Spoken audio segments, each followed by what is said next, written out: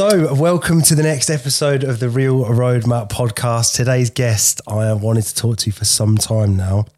I've been following what he's doing for many years. He's been a bit of an infamous name around our local town of Northampton. But today's guest is all the way to the end. All the way to the end. Stuart, you can cut that bit, can't you? Yeah, right. Yeah, fuck a tosser. He's the infamous Danial Granger. So, Dan, how are you, mate? I'm good, Liam. Thank you for having me here. Good, thank you. Thank you. I think we've just rabbited for like 5-10 minutes before just about what I was hoping to sort of extract from your brain. And I've been watching what you've been doing over the last few years. Well, innately, I've kind of had to watch what you're doing because of the profile that you've built around the TV stuff, but also the healing work that you've been doing as well, which has been really, really interesting to me. I'm sure we're going to dig right into that sort of stuff. But firstly, like, how are you? I'm good. Yeah. Do you know what? For a long time, those words are authentic. Mm-hmm. I'm good. Yeah, okay. But I've had to work hard at that. Yeah. And what's made it so hard to work on that thing for you? Doing the work. Yeah. Doing the work that was needed. Okay. Always procrastinating about it, and just life in general. Mm-hmm. You've got to get up. You've got to go and do that. You got your duties. You've got your father duties, your work duties, the stuff that you've put out, and you can't give up on that. Got to operate. No matter how you're feeling, no matter what's going on in your life, you still have to show up and put that mask on. Mm-hmm. And that for me was exhausting. Yeah. So I knew I had to work harder than the exhausting work to get to where I wanted to do. Yeah. I knew what I had to do. I knew what was in front of me, but I just kept putting it off. Right. And that would be a consistency of achieving whilst feeling unwell. Okay. And hiding that. Mm. And any time that I got a sense of a high, I loved that high, Mm-hmm. that endorphins. 9 times out of 10, it wasn't on my lows that I self-sabotage. I'd self-sabotage my highs. What does self-sabotaging look like to you, though? Because again, this is a great idea, because outsidely, let's say, the way I would see you is you've got everything, all your ducks stacked in a really nice row, yeah? Like that. So then, yeah, of course. But the element of sabotage, like, what does that look like to you? What do you... For me, I was diagnosed with bipolar. Okay. Diagnosed because I needed someone to help me take action this time. Sure. And they said it was like, okay, so you've got a pendulum, and one side is harmony and this side is conflict, and you swing between them. And this really made sense, my bipolar. Mm-hmm. And they called me extreme bipolar because I was extremely high or extremely low. Mm-hmm. There was never a soft approach to it. You're either there Sure. or there. And I'd go up into harmony, and harmony I didn't feel comfortable because up there I'm not achieving. Mm-hmm. That's contentment. Yeah, harmony. yeah. So I'd swing it back into conflict where I'm more comfortable, because that's what suited my whole life to give me the drive to where I'm going to go to. Yeah. And then I swing back up there, can't stay there too long, back down there. And self-sabotage is drugs, 100%, alcohol, self-doubt, all of these things, and not loving yourself is self-sabotage. I hate the way I talked to myself was horrendous. Yeah. If I spoke to my best mate like that, I would have no friends. Yeah. So I'm falling out with myself consistently. And then I'd go and chase the high again. I'd do something incredible, or I'd achieve something in business or in family or in life, just little goals. And I'd set up that goal, congratulate myself. What do I congratulate myself with? Drugs and alcohol. Yeah. And then I'm like, my body can't do this anymore. And the drugs stopped working. Yeah. Ages That's ago. that song, isn't it? Yeah. Drugs don't work. And yeah. they stopped working on those highs. As a kid, it was all right. But as an adult, you every single day means something to me. So having a hangover for 3 days after doing a celebration, I'd go and win an award and then spend most of the night just off my nut because I've won. Gratification, self-loving, keep that high. And then for a week after, it was it. It was that rubbish. So I knew that was part of the work I've got to give up.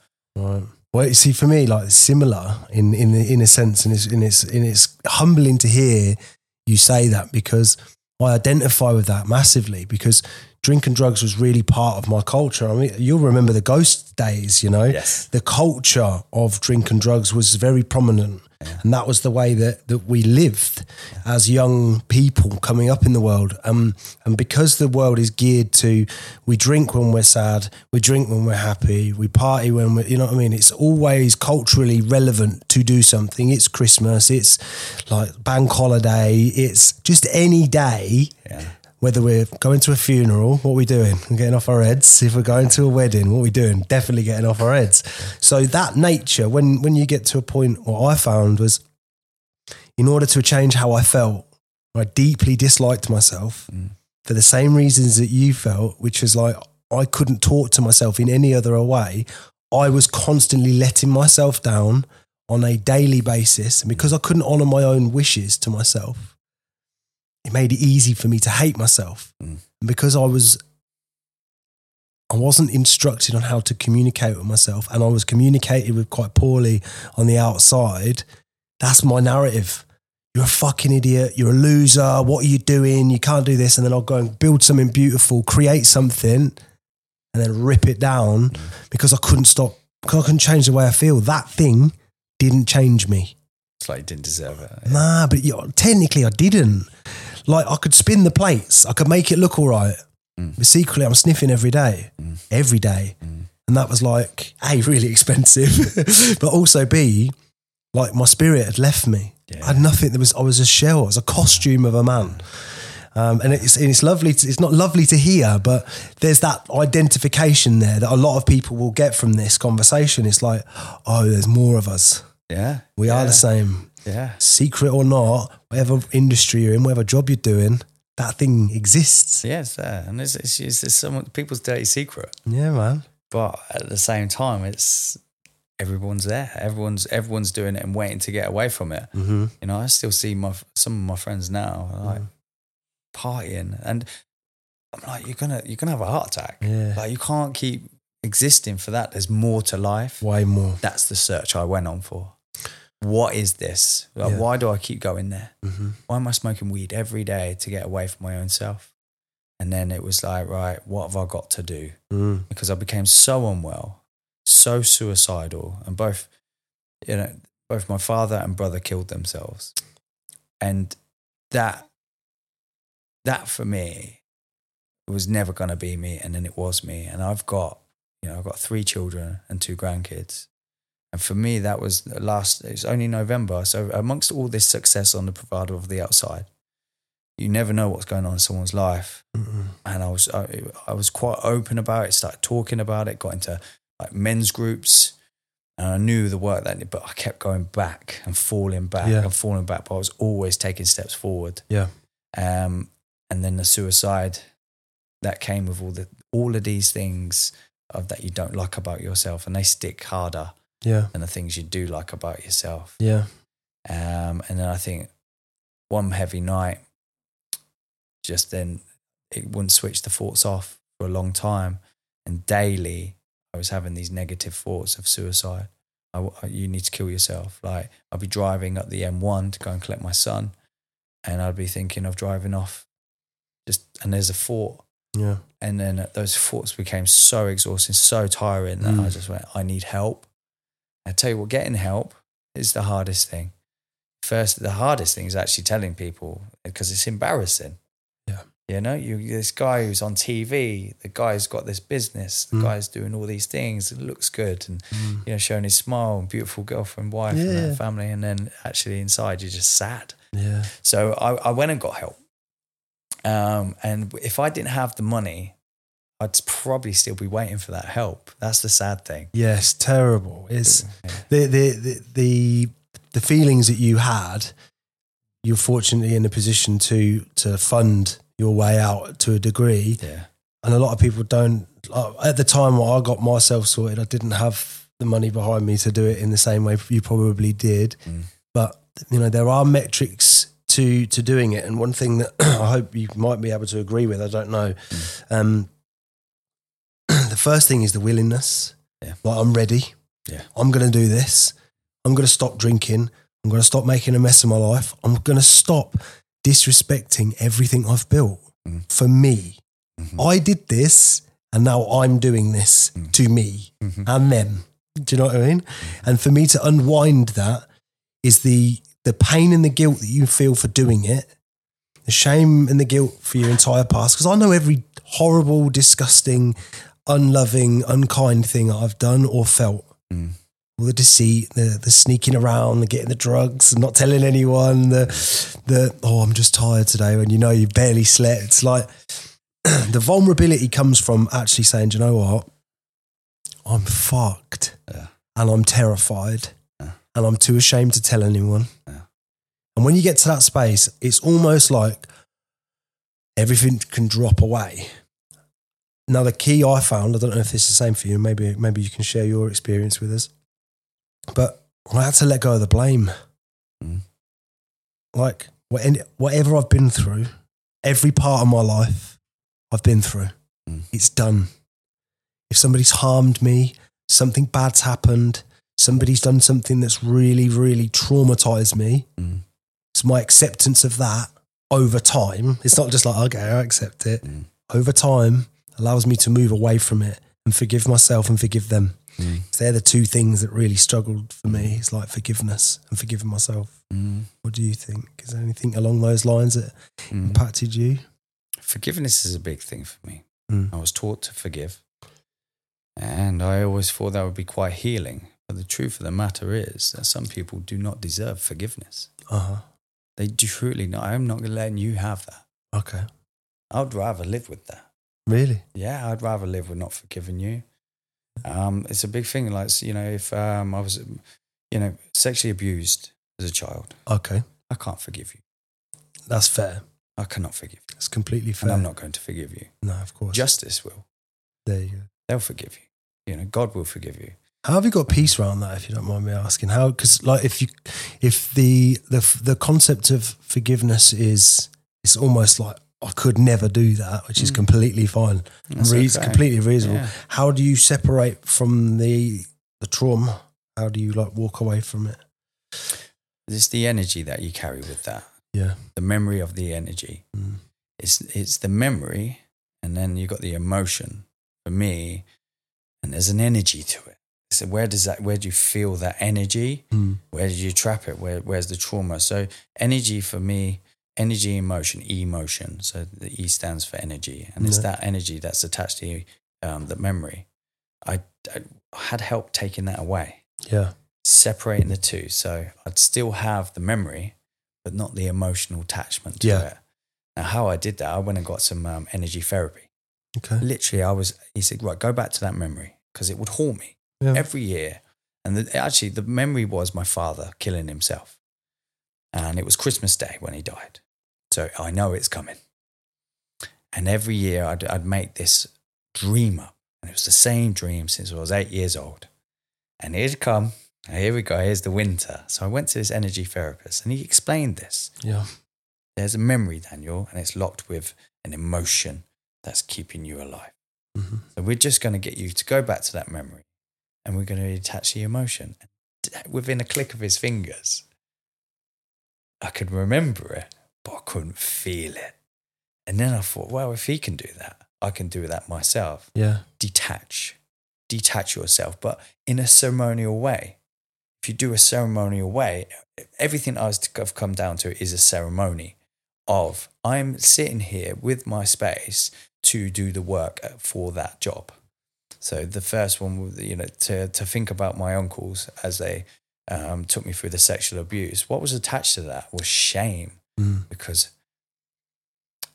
I sat in a group of men, and we were very vulnerable in this group. And I started talking about the sexual shame that I carried with me.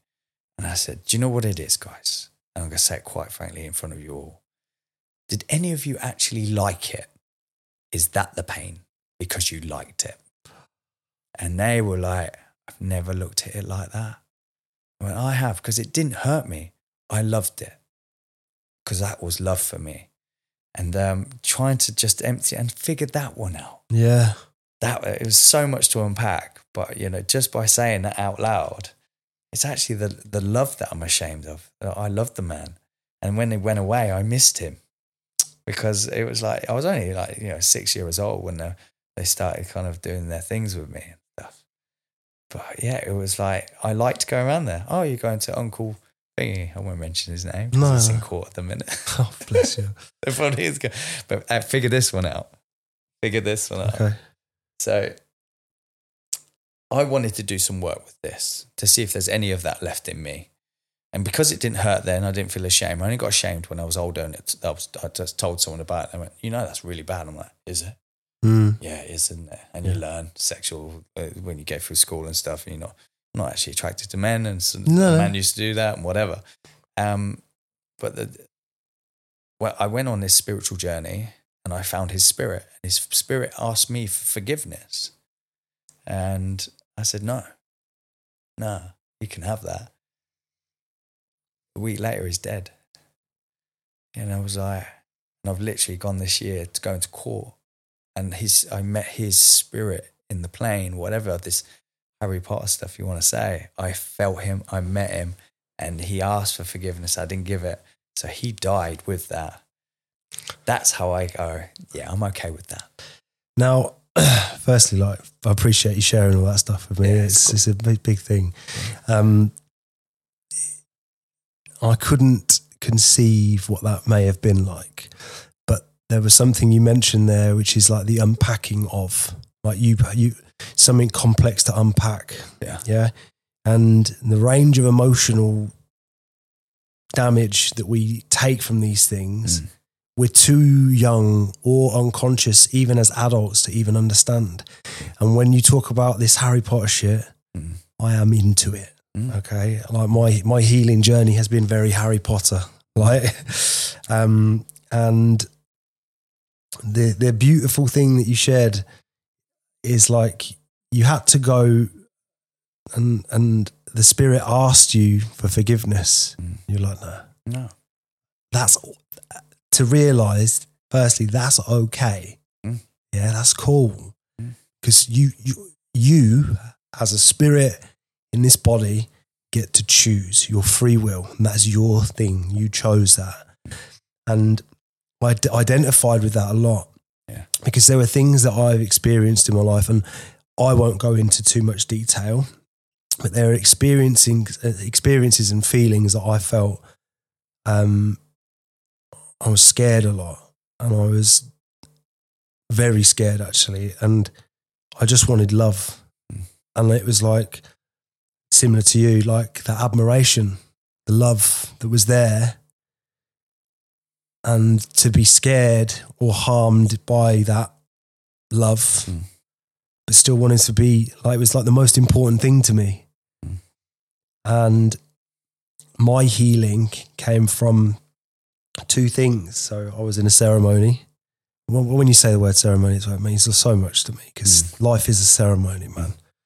And like, you have to choose your path through all things, all situations. And, I had this ceremony and I was having a really hard time, like through 3 or 4. I don't know if you sat with ayahuasca. I've done a few ceremonies this year, but the last 3 were awful, like horrible. Made you do the work. Horrible, horrible. And, a lot of purging, but it was all energy and it was all stuck and it was all down here. Like on my 3rd ceremony, it like stretched me out, and I was like throwing up into a bowl, but there was no sick coming out, and it stretched me right out, and I could feel it coming up, and then it came out, and it was like the tiniest bit of sick. It was black. And I knew what it was, and I was like, I cried my eyes out. I was like, it's done. And then I sat up and I was like, there was a woman in the ceremony, a beautiful lady called Niagara. She's incredible. And she was off doing her own ceremony, 1-to-1 with herself. So she'd gone and done her own one, and then she integrated with us. There was a few of us in the room. She came in and I couldn't see her, but I leant round and I knew she was there. And at that moment, I knew I needed a woman. So I asked her to come over, and she said, "What do you need?" I said, "Just be here." And she grabbed me. She hugged me, and like a cry came out of me. It was so deep, and it wasn't like a wah. it was like a sob from my deepest soul. It was like, all I've ever wanted is to be seen and to be loved and to be nurtured at times when I felt scared, and to be allowed to make mistakes, and that'd be okay. Like, even at 35, I've never done this before. This is as far as I've got. You know what I mean? It should be okay to make mistakes. It's not okay to continue to make mistakes. No, you've got to catch yourself. But when you make a mistake, it's like we batter ourselves and the world around us like, you fucking did this. It's like, I'm sorry. I'm sorry. Like, if you're sorry, you're sorry. And I just cried and I cried, and this blame, and I didn't realise how much it was just a nurturing thing for me. I just needed to be held, which is why in relationships I've been so needy, and my partner like, love me. I'd have a demand to make because I need it. And there's a little kid in me that's like that. And like, it makes me very emotional thinking about it because I just released it. It's like, I'm all right. And I'm reparenting me now as an adult. And I think a lot of us that are stuck in this cycle of drink and drugs and partying and chasing girls, or whatever they're doing, or whatever we are doing, or whatever one does, we're stuck in that cycle because we can't face ourselves. We can't face the past, the things that have happened, the things that we've done, and the things that we want to be. So in spite of the fact that you've built this beautiful life, and like you've got all the trippings and trappings of someone that's absolutely made it, you know? But I always think if I'd done more, you know, I've always, and I had a conversation with my friend on the way here. It's like, have I done enough? You know, am I going to get to the end? Have I done enough? And if I didn't waste so much time doing that, and actually, you probably didn't actually waste any time. That was going to happen. You were going to go enjoy yourself. And doing the drink and drugs and stuff, are we going back to our past and saying it's our past that makes us do that? Nonsense. We just like doing it. It's a social circle. It's when you do it to excess. Yeah.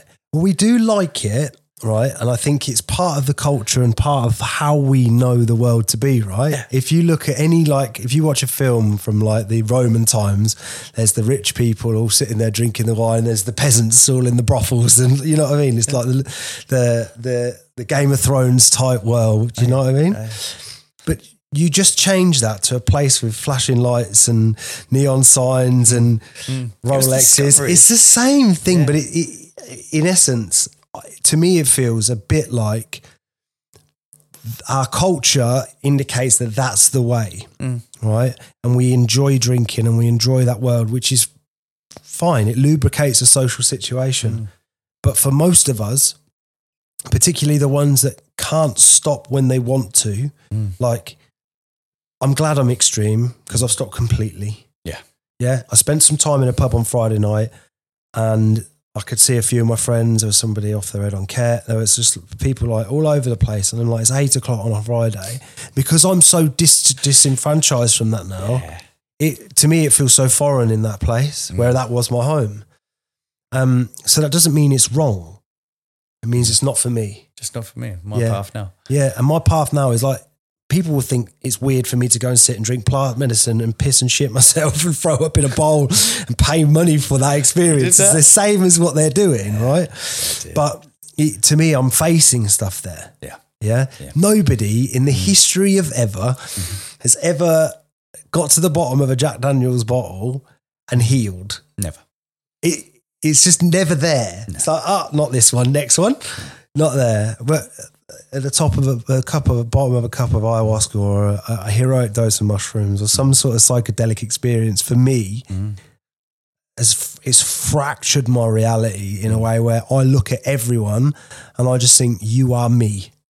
We are it. And there's only your life experience that's made you. Every feeling, conditioned thought, belief, it's just made you. And I always like understanding that, which is why I want to get interesting people like you on. You say like the ayahuasca and the plant medicine and madness. Yeah. So when you actually do the research on modern science, and this is what made me want to go and practice that, is that there was a professor that went to see this tribe in Peru and realized that there's this medicine that makes people convulse. Yeah. And when they convulse enough, they purge and then they seem to be mentally healed. Yeah. So they tried to take that back to America. They went, you can't bring a drug back here. And they started looking at, well, what did that drug do? They convulsed people. Yeah. So then they realized that they'd tried out electroshock. So electroshock treatment is okay, but a medicine isn't.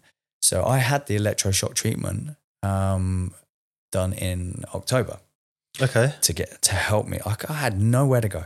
I'm full stop now.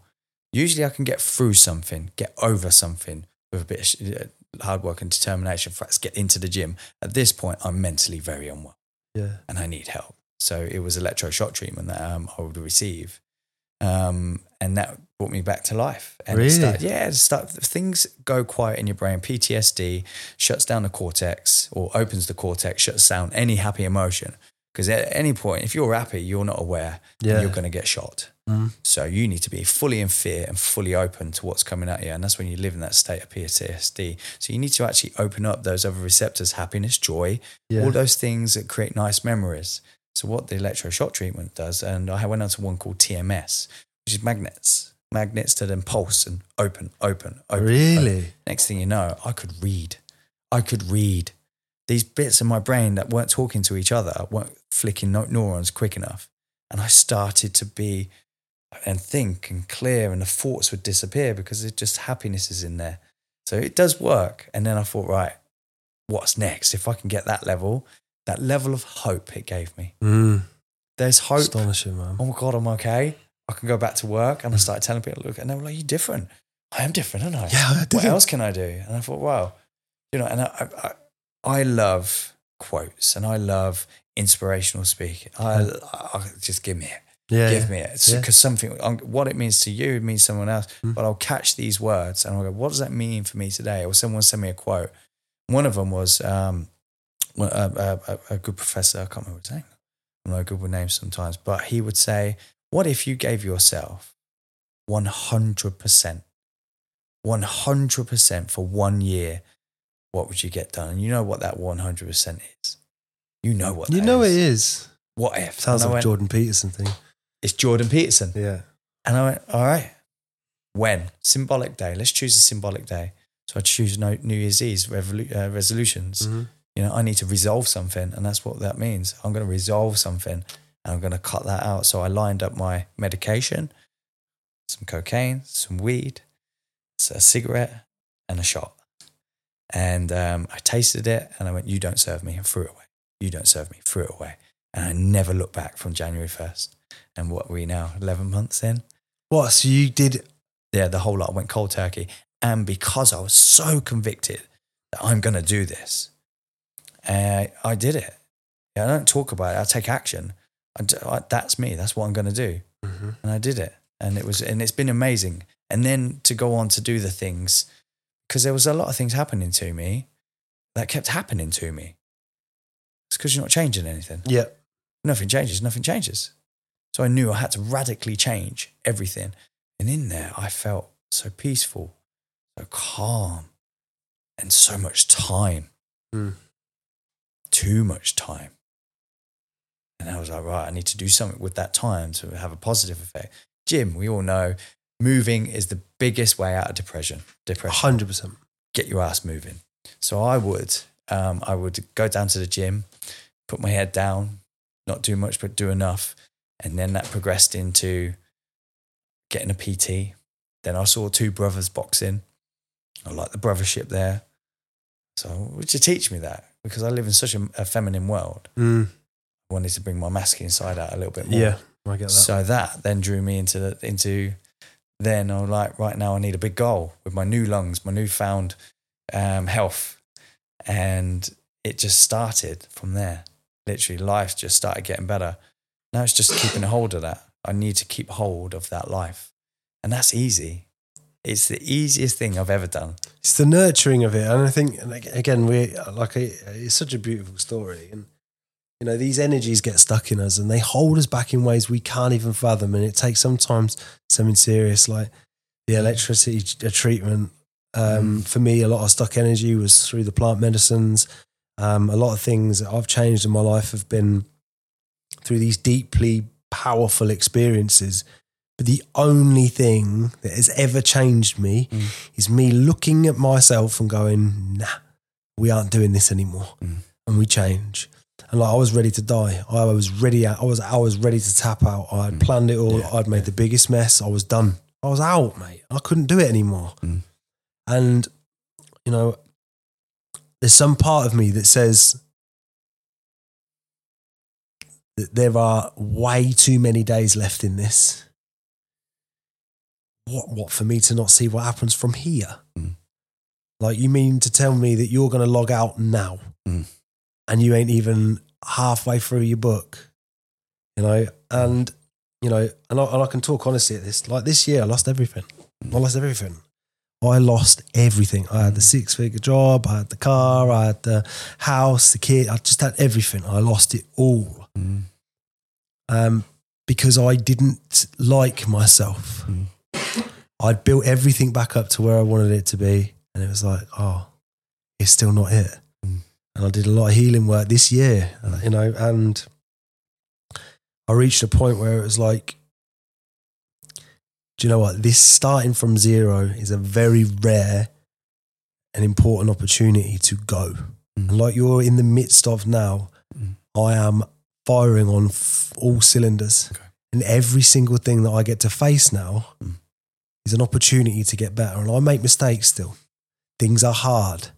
But I get to stand in the difficulty and say, I've got this, man. You send me what you like, mate. You send anything. Send everything you've got. I have done it all and I'll be fine and I'll face it better than I've ever faced before. Because the first thing is, I ain't making a mess. If I stop making a mess, I get a chance to clean up. You know what I mean? These unruly dogs that are running around in my house, smashing everything up, and then me perpetually trying to clean everything up, heal things, say my sorries, manage. Like, you just can't do it. You have to say, all right, the dogs are getting out. All right, we're going to clean this house and then we're going to renovate it. And at the moment, it sounds like you're in that renovation process. It took about 5 years, you know, it took about 5 years. And, you know, the first time I felt or heard about like shamanism and, you know, the healing and the spiritual world and stuff like that, I was a religious person. I grew up, I was homeless when I was about 12 years old. I'd left home. My mum had met a maniac and I got beat to death and I had to leave that family at 12. I stood on my own feet. About 12, 13. And I slept on the streets, knew what it's like to really, really want. And then went to the Jesus Army and I lived with them. And the religiousness of the nature of it. And whatever people want to call the Jesus Army, it helped me. I have not a bad word to say about them. There were good people there amongst the badness. And then from there, hope just came exploring at me.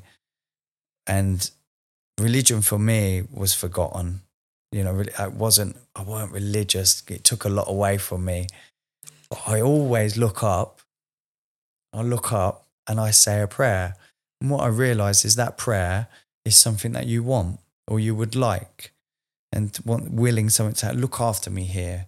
Please don't let that be a thing or, I really want that. You know, you're always asking the universe, this godly spirit that we've tapped into, wherever you have put a label as God or universe or Buddha, whatever you like, it's the one God or the one energy. And that I've learned a lot about. And I'm still discovering. I don't know much about this Harry Potter stuff, but it seems to be a hope that I have some control.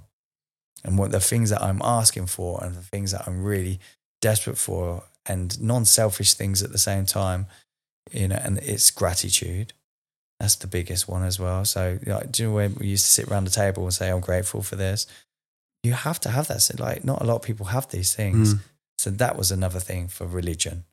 The prayer, the saying prayer around dinner, the sitting down, looking at the sky, asking for my spirits and my father, are you proud of me? You know, you're proud of me, Dad. And most of that is, if you'd stuck around, you see what I've become. So religion there. And then when I tapped into it, the first time I did San Pedro, I went away to Peru this year with a company called Men Without Masks. I reached out to them and they're online. The funny thing is, like, as much as the government are listening to you, so is the universe. And you're asking for help, it will send it. It will come in its different forms. And it came to me, and I've got in touch with this guy called Craig Whiting, and I just went, leap of faith, book it. So I just booked it. Booked this retreat, went on this retreat, 24 men, healing, lots and lots of work, no outside information, no phones, no books. You are the book, he would say. And you'd sit there by yourself without the reality that you got no business. And then you do the work each day, every day from 6 till 9, all you. It's going to be all about you. Everything, get it out for 5 days. You work on your lover, you work on your warrior, you work on your king and your magician, your advisor, the magic in you.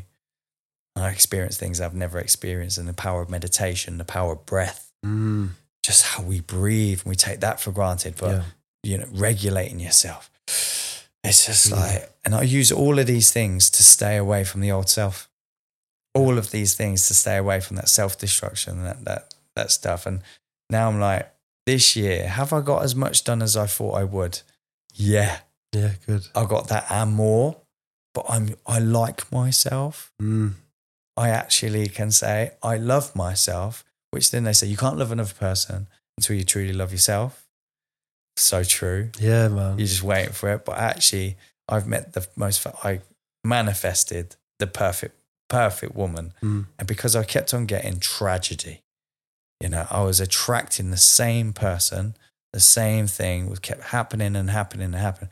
It's because my energy was aligning with their energy. Yeah. So you're going to meet each other on the plane. But as soon as you can kind of just get rid of that sexual past was the biggest one when I met the shaman. Really? And it was from an energy therapy. He put me in touch with this shaman, and he went, you are a cutter of hair. You have to give back to Mother Earth. There is women out there for your blood. I'm like, that's about right. That's about Sounds right. all right, yeah. How's he sussed me out from all that way over there? He knows, doesn't it? I thought he's Googled me. Yeah. And then, so I thought, right, let's do this. How much do you want to change? So I listened to his instructions, and they were, find this waterfall, this specific waterfall, and give the instructions of where it is. It's in Wales. You have to take 10 baths, and wash yourself with the soil. Come back out, go back in, bath yourself, wash it down with the soil. Come back out, and then you have to then go and bath yourself in cinnamon, garlic, and sugar, and the kilos and the weight, and boil it in a pot. I'm like, it's bonkers. What is this madness? What is this? So this guy helped me. He took me down there. He's doing a lot of work with PTSD. And I went to his house, didn't know the man. Leap of faith, I'm going to get better. This is the first time. This is like 5 years now. So I've been working on it for 5 years. It's not like it happened New Year's Eve. No, I needed to get to the point where I was ready to do that. But it's just stages, one step. I didn't look at the top of the staircase, which is now. I looked at just that step. I'm going to take it. So I took the step, went into this guy's house. He's talking about how he would kill people for a living, for the Russians, to sever them. And I'm sitting there going, I'm going to die here today. I'm dying. And I'm like, I've got to sleep on his couch. I thought I was going to get strung up and he was going to start like snatching up my nuts or something. And then he woke me up in the morning. We went down to this waterfall, and it was the coldest 5 a.m. I've ever had in my life, and ice water. I took my shoes off. It said, take your shoes off, put your feet in the ground. You're going to ground you and connect you with the earth. I felt this energy coming up through me. So I can feel something. I'm going to go with it. You can call it whatever you like, go against the grain or go with it. You're going to get something from it. You're going to see. And then he said, now you need to de-shed yourself of all your sexual past. He said, what you've got to do now is you've got to picture every woman you've had sexual interaction with through your whole life. And you've got to wash them down of you and wash yourself of them. Yeah. And then say goodbye. Yeah. Forgiveness. And I was like, how long have you got? I'm going to be here a while. Yeah. I was a naughty 6 boy. weeks later, yeah. But one by one, I sat there and physically did this, and I could see them. I could see the innocence of them. The love that we shared, and some of them were a bit toxic, and they're on. I could feel that they're on me and on. And then there was one difficult one right at the end that I was having the most trouble with. I couldn't bring her, and he went, "Let me summon her spirit." And I could hear him, but there she came in front of me, and she was in this kind of rigid skin. And then I just kept washing her, and this golden girl came out of her. Because no matter how our relationship didn't work, it wasn't necessarily one or the other. It was the two energies weren't supposed to be together, and we were fighting to try and keep it together, and we shouldn't have, and it caused toxicness. And I forgave her, took my 10 baths in ice water. That's when I realised cold therapy. Yeah. Tremoring, shaking your nervous system, get it moving, get it doing something. And then I drove home. I wasn't murdered, thank God. Yes. I drove home, and then I boiled the cinnamon, brown sugar and garlic. I boiled it. I'm doing this all by myself. Lit a candle like it said. I boiled this stuff up, got in the bath, and I bathed in it. Not realising sugar boiled is very hot. Yeah. So it took a while. So they use that in prison to burn each other's faces off. So I'm washing myself down in this. And for a short time, I felt good. And then there was a sex ban, sexual energy. They banned me for sex for, I think it was like 6 weeks. And you will find the perfect person that's meant for you. And I think I was about 4 weeks in. And how many women I was seeing at the time, they would try and persuade me to break that rule. They wanted that because you weren't given it. They want it even more. And I went away with a few friends to Gibraltar and sat with them. And I said, well, what kind of girl do you want? I want somebody that's just kind, just so kind. I need kindness because I'm a kind man. I want that brought out of me. And I want someone who's just fucking sexy. And they don't exist. And then bam, my phone popped up. Literally at that point, ting, notification in Instagram with the words from this picture saying, will you marry me? And I was like, wow, she's hot. This is fake. So I put back, if you are as kind as you are beautiful, then yeah, we get married this year. That was 3 years ago. Oh, what? Yeah. So you can find it. Or I would have just found the same energy that I had. I had to change me to change the outcome of what I attract. It's the work that gets done in you that promotes the outside world. Like when we talk energy shifting and the changes that we have to make inside of us to manifest the life outside of us. Yeah.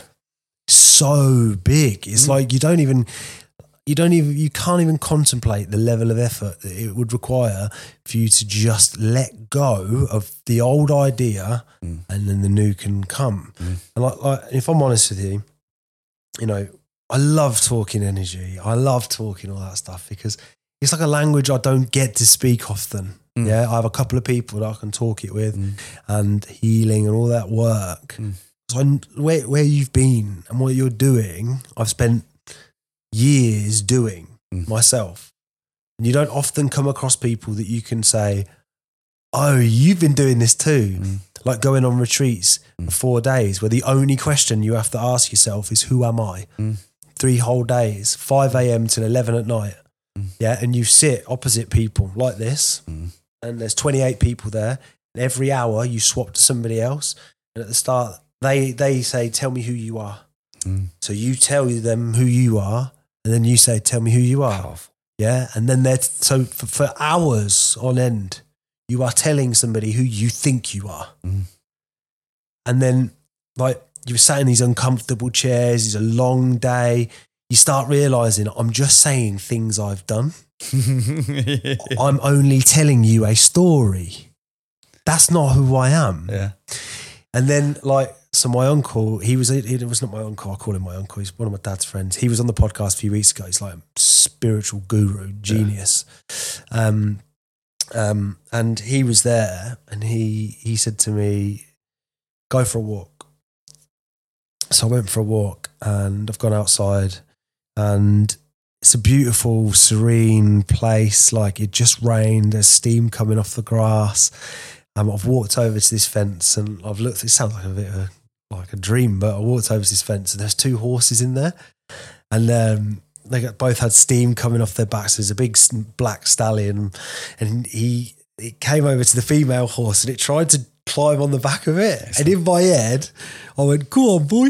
Right? And then I realised it twigged and everything changed for me in that moment. Yeah, where I realised I was like, oh, that's who I am. right? And I don't mean like that, but I'm all right to be silly in each moment. No matter how serious this weekend is, I am silly. Yeah. I'm all right with Playful. that.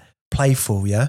So I've walked back up the colours of the plants, the flowers, they all look different. They're all brighter. Everything was there because I realised who I am is not anything other than what I am feeling in this moment, which will change moment by moment. The closer to presence I am with that is me. Me being happy or me being sad is still me. It's an experience I'm having. We can't get into neutral and stay there. We may get into bliss. We may get into sadness, but we change moment by moment. And I love that. And what you're talking about there is like the depths of you that you've had to explore in order to open up your opportunity to be who you want to be and attract the love that you want and build the life that you want. And it's that thought in your head, like, now what? What's next? How many people can say that in this year, have you done what you wanted to do? Most people are like, well, I wanted to lose weight and I wanted to do this and I wanted to do that. And I did it for a week and now I've done none of it. And it's like, yeah, cool. Start again next year then. We'll wait another 364 days until you start all over again. Yeah. For me, it's like I allow myself to push, but I also allow myself to stop. Yeah, so if I'm losing weight over time, I'm not trying to do it in 2 weeks or 10 weeks or whatever. Over time, keep training. I train hard. I go in the morning. I get it done. That's my routine. I go every day. But if I want to sit and have a pizza with the family, I'm going to do that. Absolutely. Yeah, if I want to go out and do something, I will do that. What we tend to do as people is starve ourselves from the experiences that we need.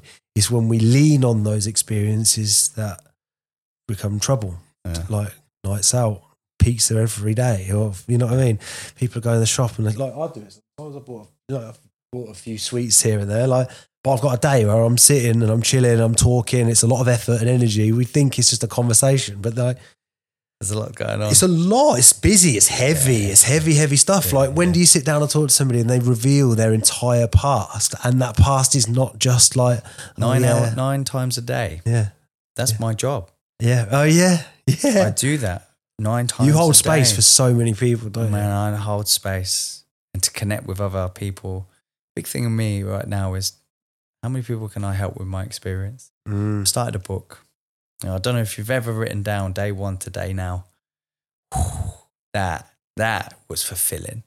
Really? Yeah. All right. Chapter 1. You're born. Let's go. Write down what it actually means and what comes up. What actually matters to you in your memory. Because there were so many more than what you actually wrote down, but those poignant ones that like you significant, that was a mark. The thing that comes up when you think of it like that. Mark of life. 8 years old, what happened at 8? 9, what happened there? 10, what happened there? And there's not many things that you can remember being joyful. It was a fucking shit show of a life. Sad case scenario. You can't even get past chapter 2 without going, I need to close this book. Yeah. And then I tried to think, well, have I got any good stuff to put back in there? So that's the next one. I've now finished the book. The book is finished. It's called Talk. Talk and Listen Knowingly. TALK. Men. Because half of it we don't. We just talk. We don't listen. No. Did a lot of listening this year. That's good. And I wrote that stuff down and I realised that was really helpful. Write it down. It's gone. It's in the book. It's there. Yeah. Then I'm really scared someone else to read this book though. Do you know what? I wrote a book in 2016. Did you? Yeah, I wrote my first book in 2016. I'm currently writing another one now. What's the main focus? So, the one now or or both? Well, so 2016 was like my first journey into self-discovery and healing and getting sober. And it was called The Best Version of You. And like I was getting out of bed at 4 o'clock in the morning. I was walking for 2 hours before I did anything. And I would walk. And what I would do is I would listen to songs that pulled up my traumas, my heartaches, my pains, and I would try and feel it to heal it. So I'm in this feeling. I'd sob. I'd be walking around hard in stone and wood and fucking crying my eyes out. Yeah. And I would sob my eyes out, and then I would shift the focus. Say, right, now what? And then by the time I got to the gym, right, I've cried my eyes out every day. I've forgiven myself, and I've listened to something motivational, uplifting, powerful, and I would run or whatever I felt like in that moment. And I'd get to the gym and I'd train for 2 hours and I'd walk home and then I'd start writing. And, that book, we launched it, we had a video, we put that out, it had 500,000 views in like 4 days. Like that was in 2016 before everyone was an influencer. Like we're going to take the market, it's going to be amazing. Failed. For a number of reasons. Did it? Yeah, well, it didn't because I wrote a book, but it failed in the sense that like I don't know many other people who say they wrote a book. So when you said that, like I can say to myself, I've wrote a book. Yeah, definitely not a fail though, is it? Maybe it just didn't sell. It didn't sell. We sold some, and it started to take off. But my business partner we fell out. But we won't go into that. That was the lesson. But my new book and the book I'm writing now, which I haven't really spoken about too much, is tied to the podcast. So the podcast is called The Real Roadmap, and my book's called Mapping the Road from Nowhere. Yeah. So I'm starting from zero. Wicked. And I've written when I release the book. Yeah. And when I release the book is when the first chapter is made manifest. Mm-hmm. So I'm like reverse engineering. My life will look like, my income is, my family life is, my home is this, my business is that, my podcast does this, my business does, do you know what I mean? And I've written that, made manifest. So now I'm executing against that. Your goals. You've goal set. But I'm like, everybody writes their book in hindsight. We get to a place, we write the story of our life. Yeah. Me, my honest desire, and it feels like my spirit is always called to do this, is I've always said to myself, I want to tell my story in real time. Uh-huh. I want to write this book in real time. The things that I go through, the things that I learn, the uplift to the day where, like, let's say, like I'm getting married and my house is, I want a house, that has gates on the front. But I don't want a big, stupid house. I just want gates, So when I turn up, click, I don't want that for any other reason. Yeah. I want to be able to say, that's mine. Yeah? Click. I get it. Yeah? I want a nice car. We all want the material trappings, right? But inside that home, I want to be, I want my kids and my family to, all of them, everyone, to feel like if there's a problem, the person they go to, and it's going to take me a long time to build this credibility in their eyes because they're the ones that have seen the mess of me, that they come to Liam. Daddy. Yeah. If it's a relationship problem, they go to daddy. If it's this problem, they come to daddy. If it's I want everyone to feel like I am the place that they can come. Did you have that space? Never in this life. So we're creating it. I want to create that more than I want to do anything else. I think that's why we are where we are now, is because we never had something. We really urged for it. So we're going to create our own. That urge, and I think what's interesting about what you said there is brilliant, because like who you and I are, I feel particularly as well, I could be completely wrong what I'm saying, but I know for me that my desire to be seen and loved by my dad, right, has never left me, right? And that is part of my character, that my behaviour is filtered through, i.e. I will work harder, I will try more things, I will continue to do, I will separate myself from in order to achieve. I've done a lot of things in my life, I've achieved some really great things. I've pushed myself hard, all from that space. But what I've done is detached from that in the sense of I'm doing this now because it's who I am, but I'm not doing it for that. Does that make sense? So like you said, with this detachment, who I am is made up of all my experiences in my life. Everything I've ever done, everything I've ever felt, every heartache, every letdown, everything that I've ever done that's stupid and wrong, have all made me me. It's my unique fingerprint on my life. So I no longer do things for validation from anyone outside of myself. I do them for validation from my family in the future. Yeah. So the decade that I spend building this thing is a time where this is going to be documented episode by episode on YouTube. It is going to be like, honestly, if I showed you a picture of my car, and bear in mind, I want to sort of say this today, like, so I lost everything. I bought a car for £950. Yeah. Because everything went wrong. That blew up, head gasket on the way back from a ceremony. Yeah. Waited 5 hours, got home, couldn't get a new car. I was fucked. I was building my business. Like, we just couldn't do it. Managed to get a car. My mate, my business partner, took me some money to go and buy a car. Bought that car. Yeah. Car, 500 quid it was. Shit. Dead. Piece of shit. Yeah, like what 3 hubcaps on it? It gets me about. I can pick my kids up, right? I'm fine. While I'm building my company and while I'm doing this, fine. Right? I brokered a deal today.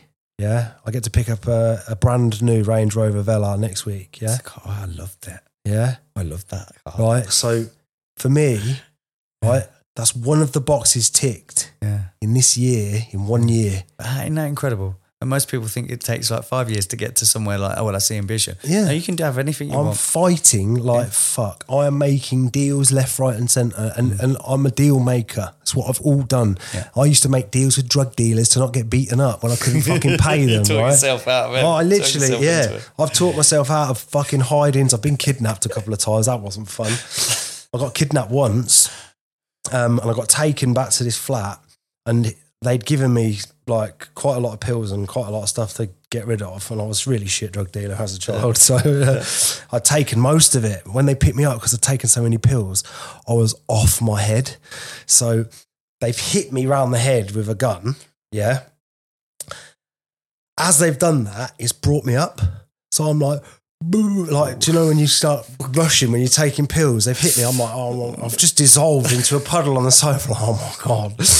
They honestly, they were beating me up for about half an hour and then they booted me out. They were like, we ain't getting fuck all out of this twat. And then I found 2 pills in my pocket on the way home and I ate them. I was a mess, mate. But I've been through some shit, right? And I love the fact that I've come from like almost being like this year, I had nowhere to live. Yeah, I lost my home. I was staying with a friend. Then he had something going on with his kids, so he got his kids back. So I had to move out of there. I moved into a guy's house in Bedford, and he let me stay there. He wasn't living there; he was with his girlfriend. They split up. So then he came back. He's got 3 kids. I've got 3. So there was like all these kids, like. And for me, then I got my own flat in Milton Keynes. My business started trading. Things started to look up. I've brokered like loads of deals. I've got loads of stuff going on. And 1 year. I've done, mate, and I've done this with the help of the Man Cave. So it's my mate set up a men's mental health meeting over in Milton Keynes called the Man Cave. Man Cave, yeah. I've been watching them, yeah. Yeah, so I'm one of the leadership team with them. I'm setting up the one in Northampton. Excellent. So I'm in talks with a few places in Northampton to let us facilitate a space, and then we're going to be opening up the men's mental health there. But since then, I have done all the healing work. I've made amends everywhere I've tried, building myself back up from zero, and I'm writing up. Like, what better opportunity to start writing a book when you're a zero? I'm blessed with that gift, but I'm also blessed with me as a gift. That's the first time I felt that about myself. I have to trust me. I have to be able to value myself enough to know that I will do the thing that I want to do in my life, because I ain't never coming back here ever again. This is the furthest I've ever got. I'm 35 now. Officially, real change happens. Halfway. I'm halfway. What? And I tell you what, if I can do this in a year, give me 35 more. We'll see where we're at. Yeah, you've got 35 more. Exactly. A lot of us get to about middle age, 35, 40, whatever. Yeah. Well, if you die at 75, that's about that, right? Yeah. And then you start. Something has to happen for you to change. Yeah, man. And that's the trouble. Why does it have to happen? Well, because usually it has to happen. Yeah. You have to sit in your shit long enough that you start fucking thinking of it. Yeah, man. And get the fuck up and wash yourself down and never go back there because you knew how much it hurt. Yeah, man. That was my thing. So around your age, that's when I started this journey. Yeah. And started really putting the work in. I'd slip off the rails though, but I wouldn't be so unkind to myself. You know, I wouldn't beat myself up so much. If I did slip off the rails, it was gonna happen. Now, would I beat myself up? No, I'd probably even say, I've got a wedding to go to. Yeah. I'm going to have a drink. Yeah. But I'm not going to drink to the excess. I'm not going to be putting stuff up my nose until stupid. And then hating the world and hating me. Plus your bodies don't want to do it. There comes to a point, you can't imagine it when you're doing it in your 50s, your 60s. And I look at my grandparents or my grandfather when he was alive. Grandfather was a magician, kindest man in the world. Wow. He really looked after me after my father took his life. And I look up to that man, and now I'm as a grandfather. I'm a grandfather of 2. I still can't get my head around that. I know. That makes you grow up, you know, and I've got that love around me, wanting to, because I had children, that kept me here. My brother didn't have children. So he went to the excess of where I could, that path. He was rock and roll, you know, he developed psychosis. And eventually after heroin and everything else, he took his own life because of the pain. We say he took his own life, he took an overdose. So it's self-caused. He was 30, he was Jesus' age, you know, and both my father was. And having children for me kept me in check every single week, every single month. Wow. I'd have a weekend on, weekend off. I'm a Saturday dad. Yeah. Weekend father. And I am a weekend father to 3 children and 3 different mums. Wow. But every Friday I get in my car and I'll drive to Manchester, pick my son up and drive back. Every Saturday morning I'll drive to Gloucester and pick my daughter up and turn back. I was accountable because my father wasn't there. I will be there. I will be better than that. And that's kept me going. And then the odd weekend I'd have the wobble. But yeah, now I'm really, really enjoying it. I enjoy every day, give myself a pat on the back. It's another day. When you have those urges to go backwards as well, you know, and you get through that urge of addiction and you come onto the other side of it. But that's why I took up something else so radical, and that was boxing. Yeah. I took up boxing. Yeah. Because I felt courage and safety in men after all these years. Going to these men's group, opening up, speaking there and trusting men took me to the gym of people punching each other in the face for fun. And I was so scared of going, but I took that leap of faith again, because on the other side of fear is growth. Yeah. Everything I've been afraid of and giving up. I was afraid of giving up because I might relapse. That's normal. Like, I was scared of getting well because people maybe expect too much of me. And that's what keeps you there. The fear of doing better. That was a scare. It's just easier to not try, isn't it? It's so much easier for me to go, just give us a bag. I'll meet at a pub. I'll be there. I'll stand in front of a fruit machine, pressing these buttons, effectively losing money until the end of the night. And then I'll probably go and do more weird shit and pay for it. And then, do you know what I mean? It's like, because it's so much easier than the perpetual distraction is easier than the facing of the pain, because what we're trying to do is avert our attention from these dark parts. You even said to yourself, you said to me earlier, I knew the work I had to do and I couldn't do it. So a lot of us know inside of us that there is inevitably shit to face. Fucking turn into it. It's you. Lean into that. Fucking lean into yourself and go, right, come on then, let's have it. Now I know this is going to hurt, but like, this is what really saved me, is I will nurture myself through that. Now I'm going to sit here and we're going to fucking face these things you're getting wrong. Somebody said something to me the other day about how I'd been at the start of this year, maybe have been perceived by others. And I was like, shit, I'm not perfect. I'm learning, right? And in that process, if somebody can give you feedback and it's going to be triggering, cool. Don't tell me I got it wrong again. Let it in. Okay, I'm really sorry I did that, or I sounded like that. That wasn't my intent. I didn't realise that was how it came across. I should have thought about this, and this. And I definitely will do that again in the future. I appreciate you giving me the space to grow. You know, you treat things. I appreciate you. Yeah, but you I have appreciate you telling me. Yeah. But like, men don't afford each other. Like, what we do, men will go down the pub and we'll validate each other's arguments. She's not sucking me off. She's moaning at me all the time. Fucking, I'm not getting this. She doesn't see all the things I'm doing, which is fine and probably true. Okay. Yeah. But we're never educated by another man to say, do you know what, mate? What aren't you doing? Yeah. And women do the same thing. He's not this, he's not that. And I think if we as a group of people stopped looking for what other people can give us and started looking at what we can give them, I don't care what you want to be in this relationship. I know what I need. I know what I can be. If what I am is good enough for you and you can give me this back, this is going to work. But if you're always expecting me to be a certain way and I'm expecting you to be a certain way, unspoken. Neither of us are going to know what we're doing. Let's fucking be vulnerable enough to talk about this. Like, look, none of us know what we're doing. Take our names, our jobs, it's just two people in a house trying to bring up children. Yeah. Or attempt to parent or attempt to partner. Like, can we not just accept that we've probably got this a bit wrong? I haven't done this right. You haven't done that right. Let's figure this out. You know what I mean? I think it's so important that we stop pushing for other people to do stuff for us. I tell you what I'm willing to do for you. I will do these things. If it's not right for you, then I get my space. I walk away. Yeah. Because I set my boundaries. I set my life out. If you want to be within my boundaries, that's cool. But boundaries aren't, again, I'm ranting now, but boundaries aren't these fucking rigid things. Boundaries are set to protect you. But you don't say to somebody like, don't cross this boundary, or I'm never going to talk to you again. You set the boundary, and if they're accidentally coming across the boundary, you express the boundary again. Look, because if you talk in this way, look, I'm sorry you're doing this.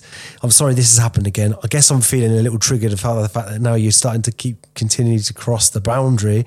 Like, I don't want to have to put distance in between us, but like I will, because I need to protect myself. Now, I love you and I want you about, but we need to honour this. I'll put it here. If you were doing the same thing, you'd expect the same. Can we work on that? Even how you present the information, the tone of how you say something has so much impact. It's when we point, you fucking don't listen to my fucking boundary. You don't give me my fucking space. Articulate it how you would like to be articulated with. If somebody can't jump on your side of the fence, they can't learn that stuff, they either have to be willing to learn or not.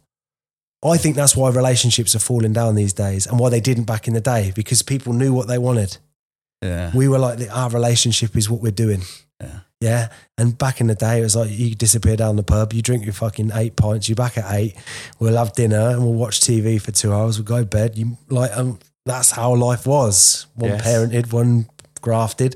Now everyone's at fucking work. All of us. Yeah. So, every one of us. What demands are on, yeah. So we've all got the demands of each other. We've got the demands of the world. We've got the demands of the fucking taxes and the government and the ever fucking changing terrains of everything, and emotion and healing, and like, it's all clumsy, and we're all taking part in it, and we all blame each other for being shit at it. No one's fucking taught us anything, in my opinion. I've got a right soapbox then.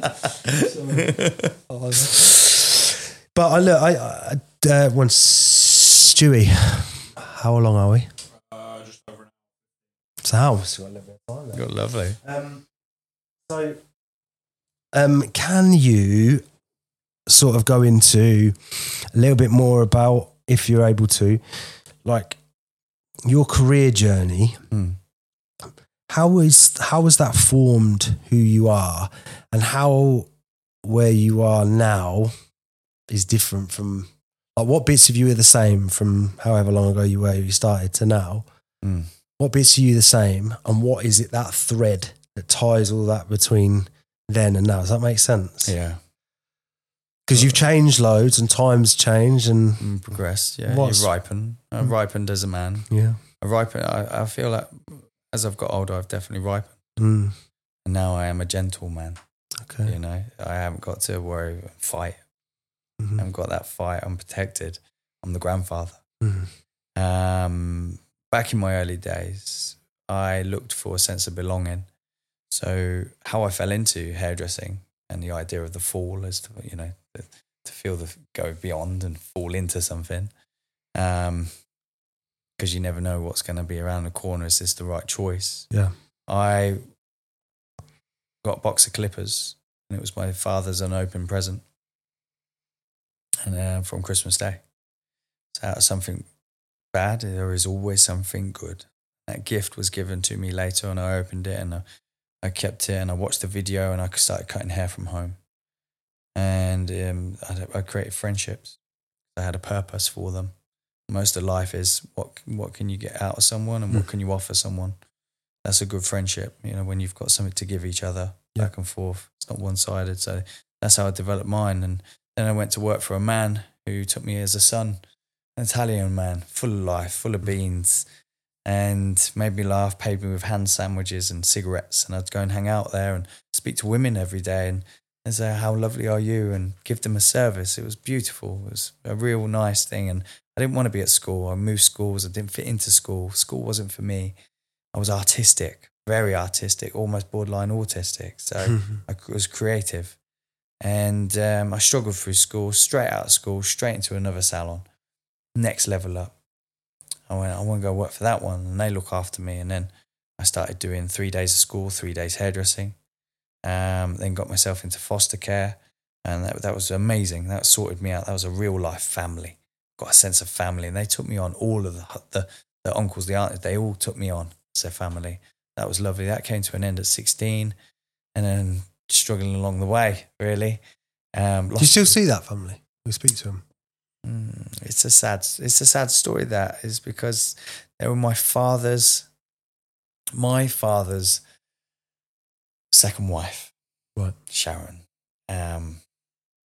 who I saw as a mother, and she brought me up. It was her parents that fostered me. Wow. Took me from Jesus Army, and they gifted me life. They were beautiful, beautiful people. I was a troubled child and a teenager, and they were old people. I don't see them. I see my sister, but I don't see that family. There was something that happened, but from there, life it was beautiful. Then I lost touch with them, and then I went on to work for another hire company and went to like Tony and Guy, and worked for them for a bit, and then worked for another man who was an Italian man who I saw as a father figure. And then from him, I had my first baby at 19. And I jumped from being a trainee to then I realized that the power of confidence, talk yourself into a good game, visions of grandeur. I'd go around telling everybody I was better than I am, but self-belief. I know I don't believe it. I know my limits, but I know where I want to be. So I'm going to talk that guy. I'm going to be that guy. I'm not going to be the guy I am. I'm going to be the guy I want going to be. I'm going to talk about him. So forever self-perpetuating a good story. And then I eventually got a manager's job, and I wasn't even properly qualified at this point, but they believed me. And then I had to put hands to action, and that then started working. And the connections I made connected me to all the things that I am not happy with the bosses that I have and how they treat me and how they've been treated and how they treat others. I knew that I want my own business because I cannot work for anyone else. I see straight through you, and I know what we should do. Then I went on to open my own first salon with partners. I've found the money somehow, and I still in a bed sit at the time. But I took a gamble, and someone took a gamble in me, and it paid off. And then it didn't pay off. Stuff happens, and I lost that business. And I went down to that, and then I went, right, I've been there now. I've tasted it. I can do that.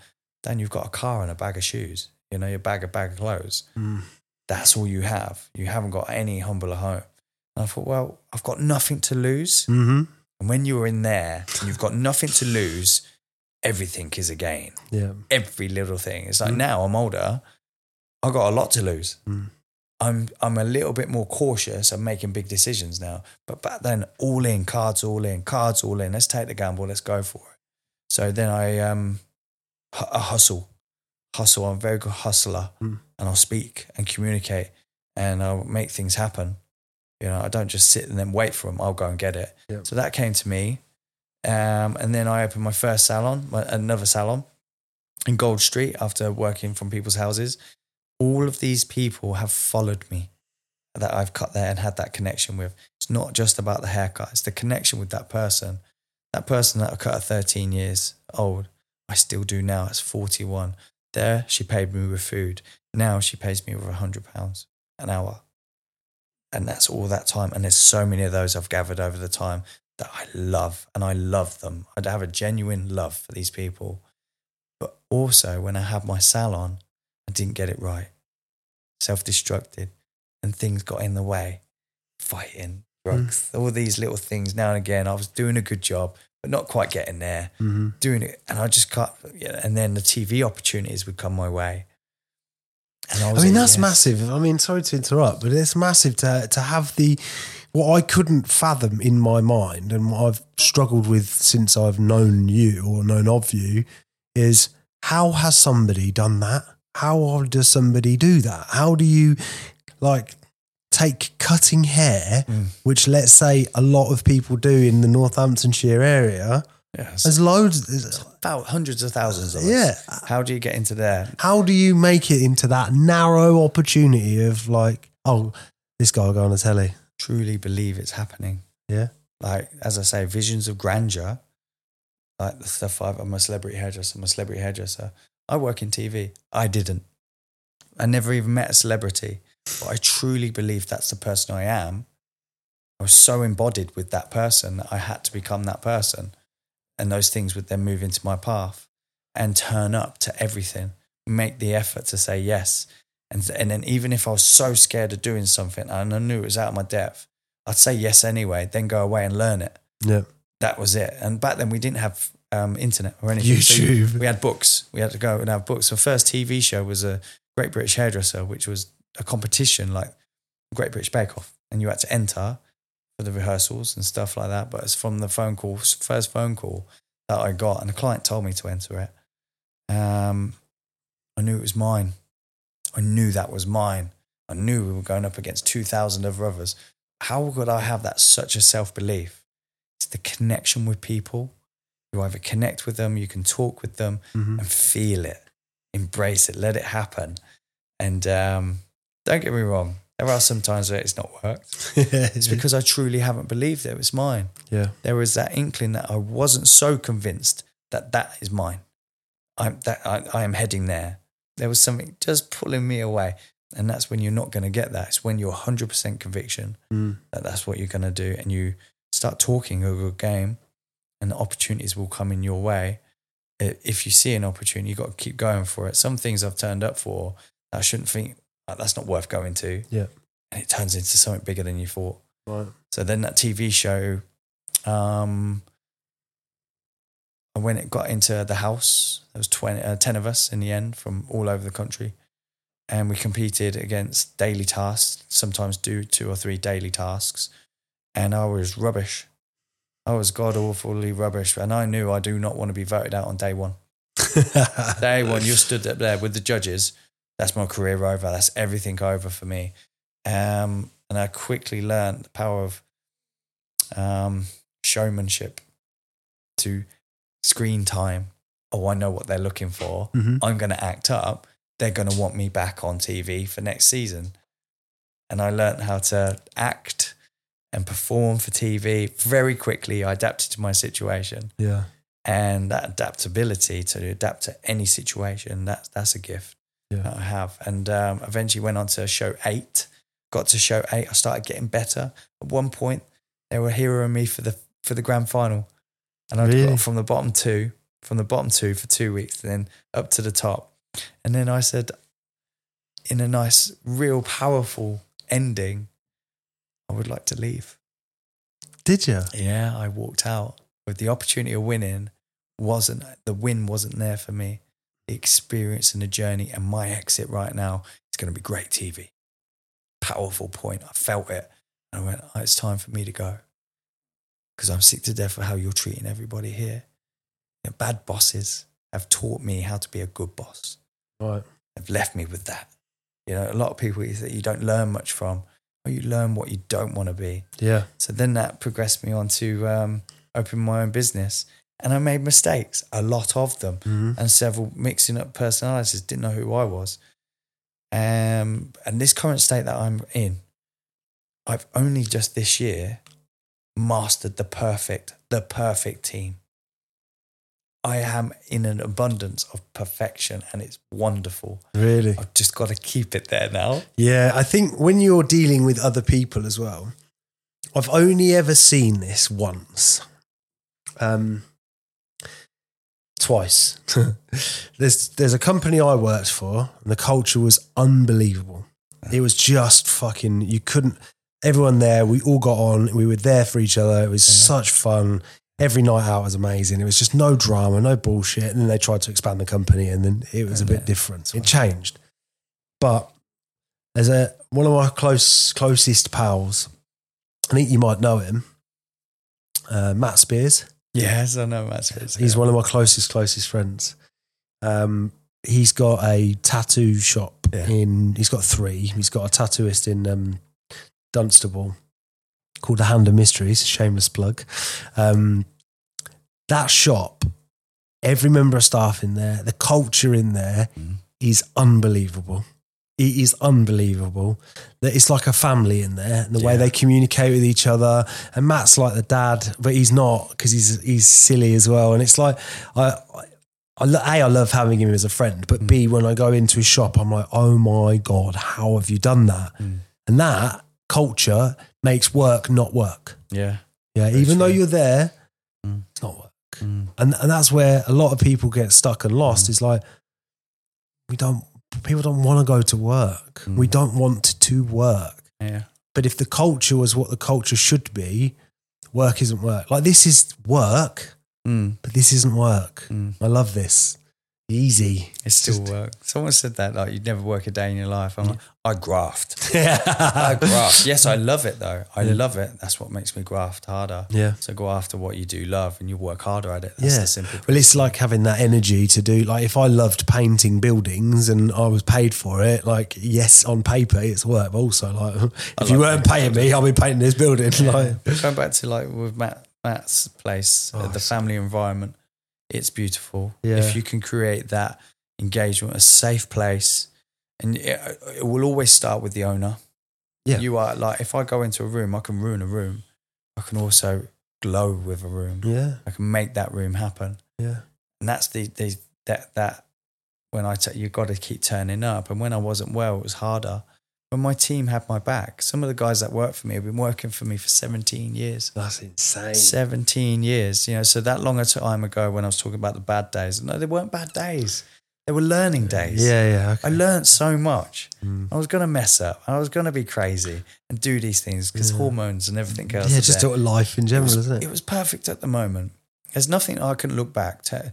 Nothing I look back and feel shame and actual guilt. Actually, am I ashamed of that? Am I guilty of that? No, you've been a good person your whole life. Yeah. Hairdressing has kept me there because I've had to speak to, Susan, who's 65, and then come back down to my mate's level at 18, who's a party man, and have this communication with all sorts of people. And the knowledge they give me was powerful. Yeah. And I make them feel amazing at the end of it. And I share my story with them. And they become my family. So I've got a massive extended family.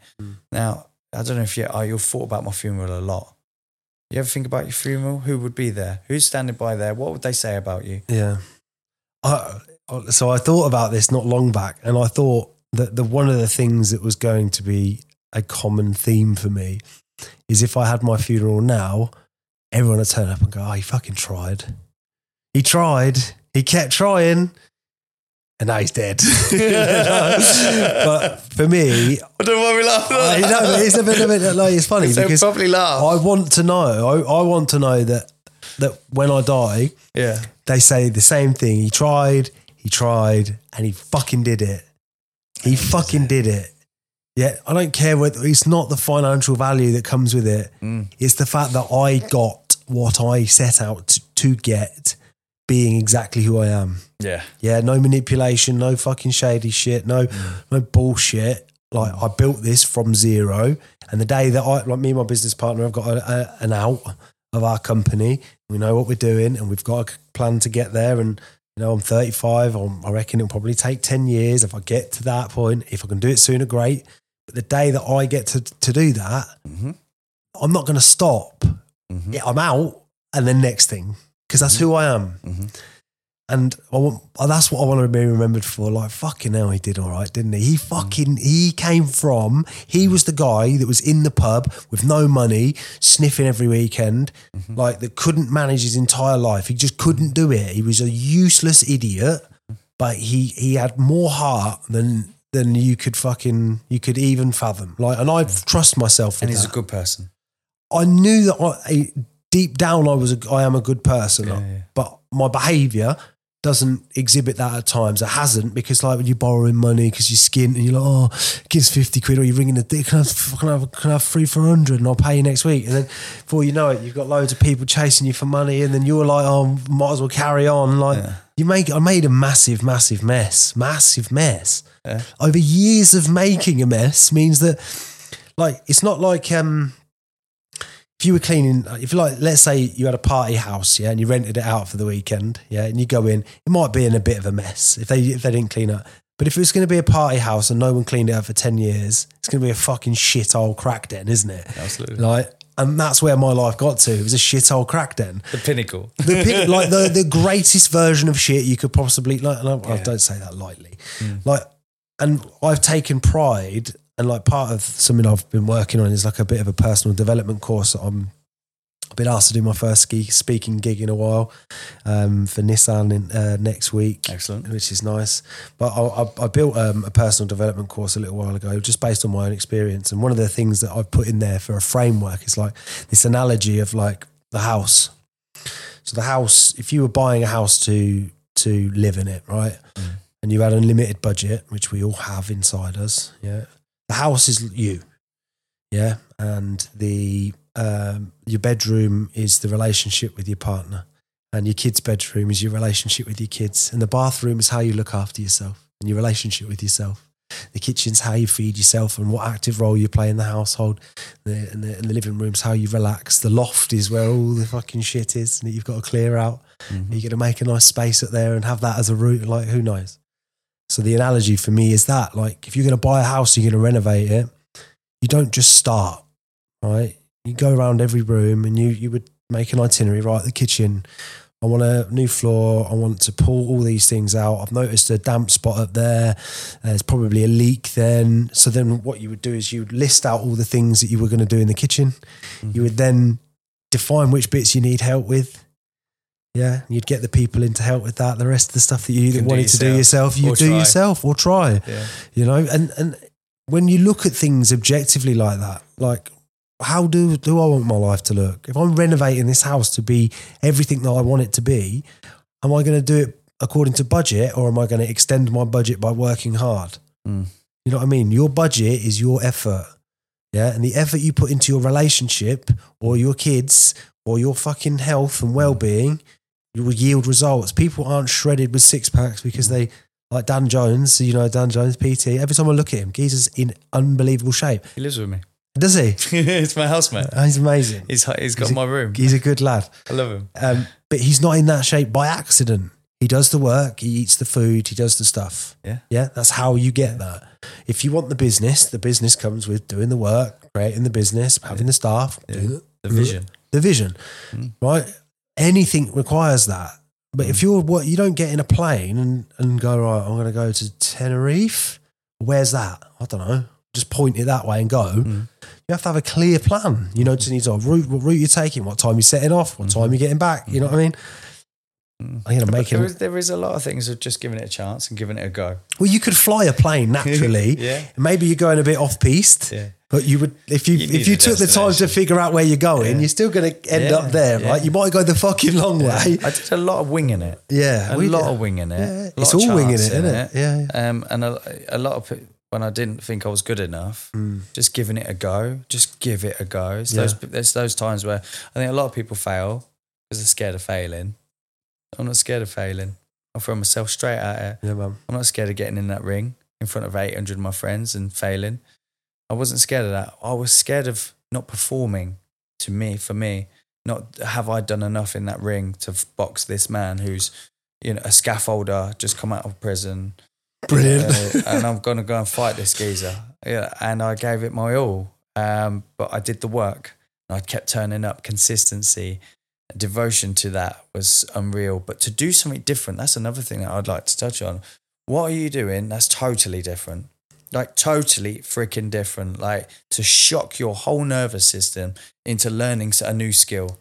And very quickly, because it's going to hurt you if you don't. Yeah. You know, like let's say you wanted to learn to skydive. You're gonna put the time in. You're not just going to turn up and get in there and embarrass yourself. You've got to learn a new thing. And I think a lot of people who are men that get older, they stop and they get consistent and complacent. I'm never content.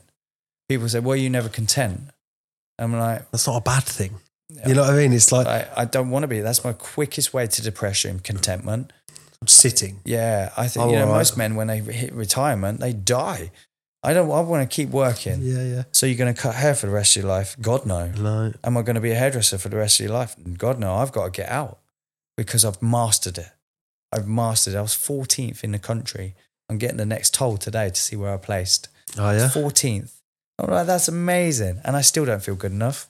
I still don't think... We just established there's hundreds of thousands. It's funny how your brain's like, yeah, still not good enough. Still it's not like, good enough. I'm still not good. I've still got somewhere to go. There's always another level. How is it ranked? How does the ranking I don't work? know. I was just making this stuff up. 14th. Yeah, I'll take it. So this year is the first time I haven't entered British Hairdresser of the Year or any competition. You've won loads of times, haven't you? Yeah, I've won it for other people. I've won it for myself. I've won business awards. I've won all this. And what a crock of shit that's been. All I've done there is feed someone else's pocket. It's got me to where I need to be, though. I had to turn up. I had to enter. I had to give my artistic impression to the creative side of things. But I've realised now in my last year that I didn't need those things. I took the ego away. There's no ego left. Put the ego aside. What's left? Well, art is subjective anyway. Yeah. You know what I mean? So was those it's the like competition. Someone could walk into this empty studio and they could look at it and be like, oh, it's just a fucking podcast studio. But then you might have someone walk in and be like, so many dreams were shared in this room and the visual, like, you know what I mean? That's how I looked at it when I walked in. This is cool. Listen, Stuart Carter from the podcast studio in Milton Keynes, shameless plug. He can't hear me because he's got headphones on. What he's done in this place is brilliant. And I love being around people that are trying stuff. Yeah. When you're in a position where people are trying stuff, you can get into that state of where people are trying stuff and it's just not working. Like when you're in the lower levels of like effort, right? But then you see people that are doing, like setting up and doing. Like this was an idea and now it's here and we've got action. Yeah, like at the start of this year. So the company that I was working for, I was doing a bit of work to try and set something up. I offered it to them. They didn't want it. Got to a place where they ended up firing me for some sort of breach of a contract. Legal. Then I got these big legal things, all this sort of stuff. But in the course of this year, from zero, I've raised some money to start my business, like not a little bit, quite a bit. Got my business started, accepted my life for where it was at. And I've built everything from zero. We've got a CRM system. We've got every conceivable like metric in place. We've got everything there, right? And it's working. And Do you believe in yourself right now? I didn't believe in myself. No, right now? Right now, fuck me, yeah. Fuck me. And that's what other people will see now. I believe it. That I have sheer to believe in conviction myself. of what you're doing is in you. God, I know you're serious. Yeah. I feel it. You can feel someone's energy. You can feel a con artist, can't you? Yeah. You can feel them. Yeah. It's 50 quid, please, mate. Yeah, they get you. Yeah. But when you're a true, authentic self and you're sincere and you hold a good integrity, I only learned what integrity meant this year. It's a mad thing, isn't it? I learned that at the start of this year. You wouldn't believe it. We aren't taught on the common values as men. We're not taught on the common values of honour and integrity and respect. And like we think respect is shutting up when your teacher's talking. Yeah? Yeah. No, respect's not talking shit about your mate when he's not there. Yeah, the integrity. Yeah. It took me a 5-year-old girl to teach me that. Really? I said, what's integrity, dear? She said, always do the right thing when no one's watching. I was Gangster. like, my goodness. You win. Completed it, mate. And to hold that, I've started noticing other men around me that I don't want around me. I surround myself with good people. Sure. And I'm choosing my friends now. My friends list is totally different to what it was 6 years ago. Yeah, I still hold on to a few. Yep. And that's okay as well. Not to be the most popular person. Stay in your lane. See what's right. Yep. My partner is my best friend. Yeah. My children are my best friend. That's what's carrying me for the future. And those men that are staying with me now, and a lot of those are the people I've met this year on my best self. Some people want to hang on to you because you're poorly or you're in the same crowd. Or some people like the poorly you. They don't like the new you. Well, the new you holds a mirror up to them. That's it. That's what I'd like to say. It shows you for your true colours of where you go, and they're scared of coming with me. Well, it happens to me a lot. Yeah, well, they fall off because the complexity of our conversation. Yeah, the depth it can go, the honourable, the vulnerable, all of the balls that you could probably assign to this conversation is a lot of people can't go to that place. And when you I could sit with somebody in front of somebody in the pub, and I could talk to them and say, do you know what? Like, you might think I know everything about everything, and you might think I'm fucking this guy and he's got a podcast and a business and all that shit. I have no idea what I'm doing. And I am just turning up every day. And I wake up in the morning and I think, yeah, I'm going to keep going. Like, fucking hell, I've exposed who I am to the world for what I am trying to be. And I am healing myself by going, do you know what? If you don't like me, eat a massive dick and go somewhere else, right? Probably would say they're not your people. Yeah, they're not my people, they're man. not your people. My people are my okay. people. And when I've got my people, I like my people because I can be me. Yes, I will not rot in myself by being what I think you need me to be. But when you leave here, you're not. Yeah. I'm like, oh, do you like me? Do you like me? Yeah. Like, no, they're right. I'm eating pizza. Like, I don't even care. And I'm like, yeah, but do you like me? Like, it's just too much. If you get to that space, that's a good space. It's liberating when you go, when I'm in the gym, right? My moments for me are in the gym, right? And I've got a very specific music I listen to. It's weird as fuck, but I'm completely okay with it, right? And I've got my headphones in the gym and I'll be dancing around. It'll be 5 o'clock in the morning and I don't give a shit. Yeah, I do not care. And it's so liberating because dancing for me ain't a thing that I do. You put me to a party, I am dancing. But in the gym, I'll have a little scoot about, I'll enjoy myself. I don't care who's watching, because it's me. Yeah. I'm expressing the thing that feels all right to me, and the only thing that's uncomfortable in this is how you feel about it. Does that make sense? I'm dancing about in the gym. What are you doing, mate? Why is it not all right for you? Or a queue somewhere. Yeah. You know, you're queuing up to the aeroplane, you have a little bop to your headphones. Yeah, I love it, mate. And people, and the thing is, there comes to a point where people are looking at you with envy. Yeah. And they go, I want a bit of what he's got. Yeah. Yeah. It's free as well. It's free. Yeah. To lose yourself, to be playful is a beautiful thing. Like in my men's groups, we roar. Roar like that's lions. hard to do though. And then you got to be all feminine. Oh my God. Well, not in front of a load of men. We're going to be feminine. I'm accidentally feminine. Yeah. Well, I think the balance between masculine and feminine is a powerful man. I mean, look how I'm sat. Like, I think I'm mirroring you as well. I've mirrored you. I've mirrored you. Look. Feminine for me, right? So my feminine element is something I'm not ashamed of, right? I can be soft. I can be delicate. We can go deep. I want to talk. I'll talk for hours. Like, I want to talk about all things. I want to know someone intimately. Yeah. That's my feminine, yeah? The masculine is like, if something happens at all, I will protect you with every fibre of my being. Yeah. I will give everything I am to this pursuit of my life. That masculinity for me is like picking up the phone, making the calls you don't want to make, going to the gym, training when you don't want to eat. Like, for me, parenting as a dad, like, I wasn't, the structure of my upbringing was very different. It was very antiquated roles. Mum did all things in the house. Like, don't get me wrong, that would be a lovely thing to do. But these day and age, I take care of all things. Yeah. Cook, clean, I'm on top of all things, yeah? And that's how I take care of my someone shit. else to do that now. Yeah, well, soon, mate. Soon. There was a thing. I don't want to waste my time doing shit like that. Like, yes, the effort is great, but also, like, for what, 75 quid a week? Somebody come and do it for me? Yes, please. Yes, like, please. one day. Or you're busy doing something else. Yeah. Only do that when you can, like, physically. Okay, how much do I pay them? How much can I earn for that hour? How much can I pay someone for that hour? Yeah. That's how business happened for me. Yeah. Is that I couldn't read and write. I couldn't do my accountancy. You know, it's not that I couldn't. I just didn't want to. Yeah. I'm good at this. I'm good at this bit. I need to be better at this bit. Yeah. And then I need recruits and I need these people. And those jobs now, I have an accountancy. I have this one, I have this person, I have this person, I have this person. Soon enough, you got a business. And that was incredible. So I had a goal. I manifested this dream of having the salon that I've got now. Oh, it's beautiful. Which I own outright. I own it. It's mine. There's no lease. Nobody to govern me. I'm not very good with people governing Yeah, me, leadership. Yeah. let alone my wife doing it to me or my children having a hold on me. So I always knew that was my destination. Now, my destination was to have You own that outright? Outright. Mortgage free, unencumbered? Done. Gangster Deal. shit. Done. And I couldn't afford it. I had to then convince other people to buy it with me.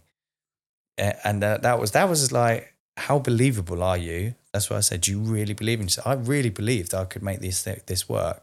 And I didn't have enough to do it. You got lots of chairs in there, haven't you? 40 chairs? 40 chairs. We've got Academy.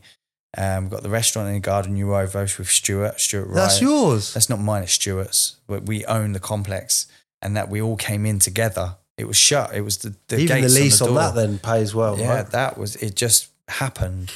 And I couldn't afford all the way whole up to the end?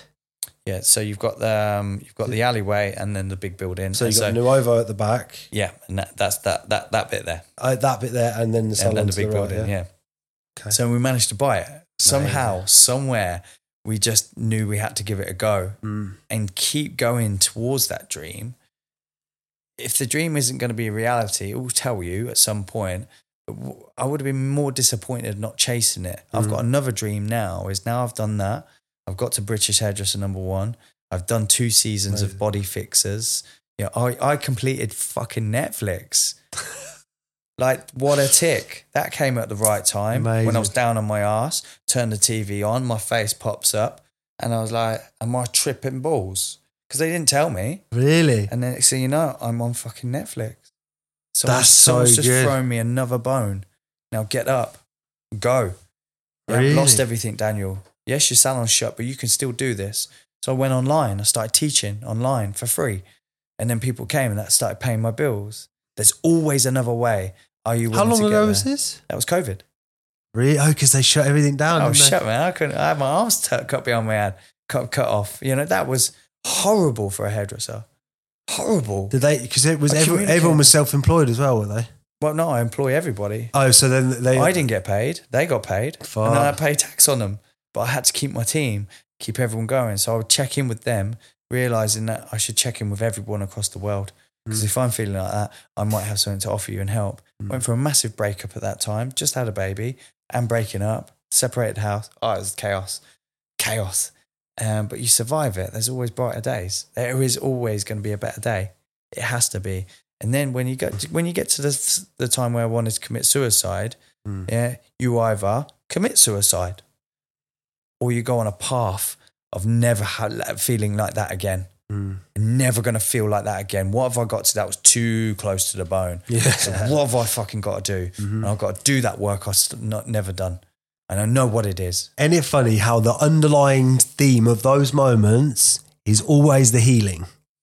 Yeah. Every time. It's not anything else. Like, oh, my life's a mess again. What did you do this time? How did you do that? Yeah, it can also be outside things, but there's also massive things that you're playing a part in. Yeah. Healing first. Like, if I could give any advice to an 18-year-old now, my personal opinion is have a look at who you are. While you're still young enough your mind is still formable, go and do a bit of work on yourself. Get on a fucking plane, go to Peru for a few months, go and explore, go and travel, sit with some plant medicines and figure yourself out. Then come back to the world. Yeah, responsibly. Yeah. Obviously, don't fucking go and do crazy shit. These plant medicines are becoming quite the opposite of what they should be used for now. Sure. They're getting abused. Yeah. So when we speak about plant medicines so openly, I do it in such controlled, it's really controlled. Yeah. I know who's with me, who's doing it, the purpose of why I'm doing it. It's not about just getting high. It's not about, it's never been about getting high for me at all. Oh my God, it's horrendous. It's horrible. There's nothing nice about it. Why would you treat yourself to that? Mate, it was like, I joked with my shaman, right? Look, so when we go into these ceremonies, there is nothing light about it. I'm on a diet for 2 weeks. I'm doing a dieta, like I'm going into it properly. I'm going with an intention. I sit.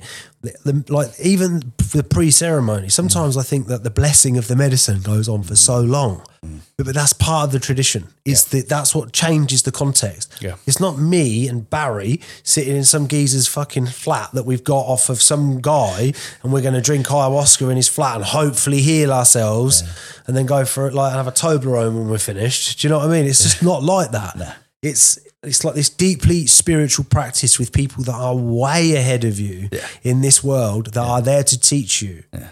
Like one of the worst ones I had, right? So for hours and hours and hours, I've had this horrible experience, yeah? And it was like, and we went deep. It was a one-to-one ceremony, which is normally there's like 10 or 15 of us. It was a one-to-one ceremony. It was horrible, right? Yeah. But every shake of the chikapa was for me. Every Ikaro, like they do Ikaros chanting and stuff like that, every single syllable was for me. It was all for me. Yeah. And I went to this horrible place where the medicine showed me how I really felt about myself. And it was like this horrible, like you're the most, like one of the visions was, I was the most disgusting human being on the planet. Like everybody, do you know, like something really bad comes out in the paper and everyone's just like Ian Huntley level there.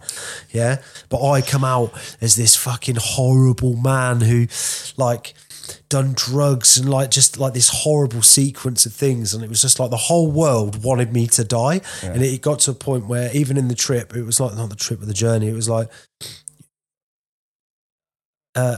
even my own family, they were like, we don't act like it got to a point where they weren't even bothered like that I was wanted to kill myself. They were like, it doesn't even matter that you exist anymore. Kill yourself or not.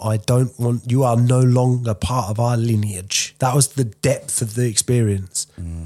To me, that's not a fun thing to do. It was a horrible place to visit. And that took me months to process that. And that's really how I felt about myself.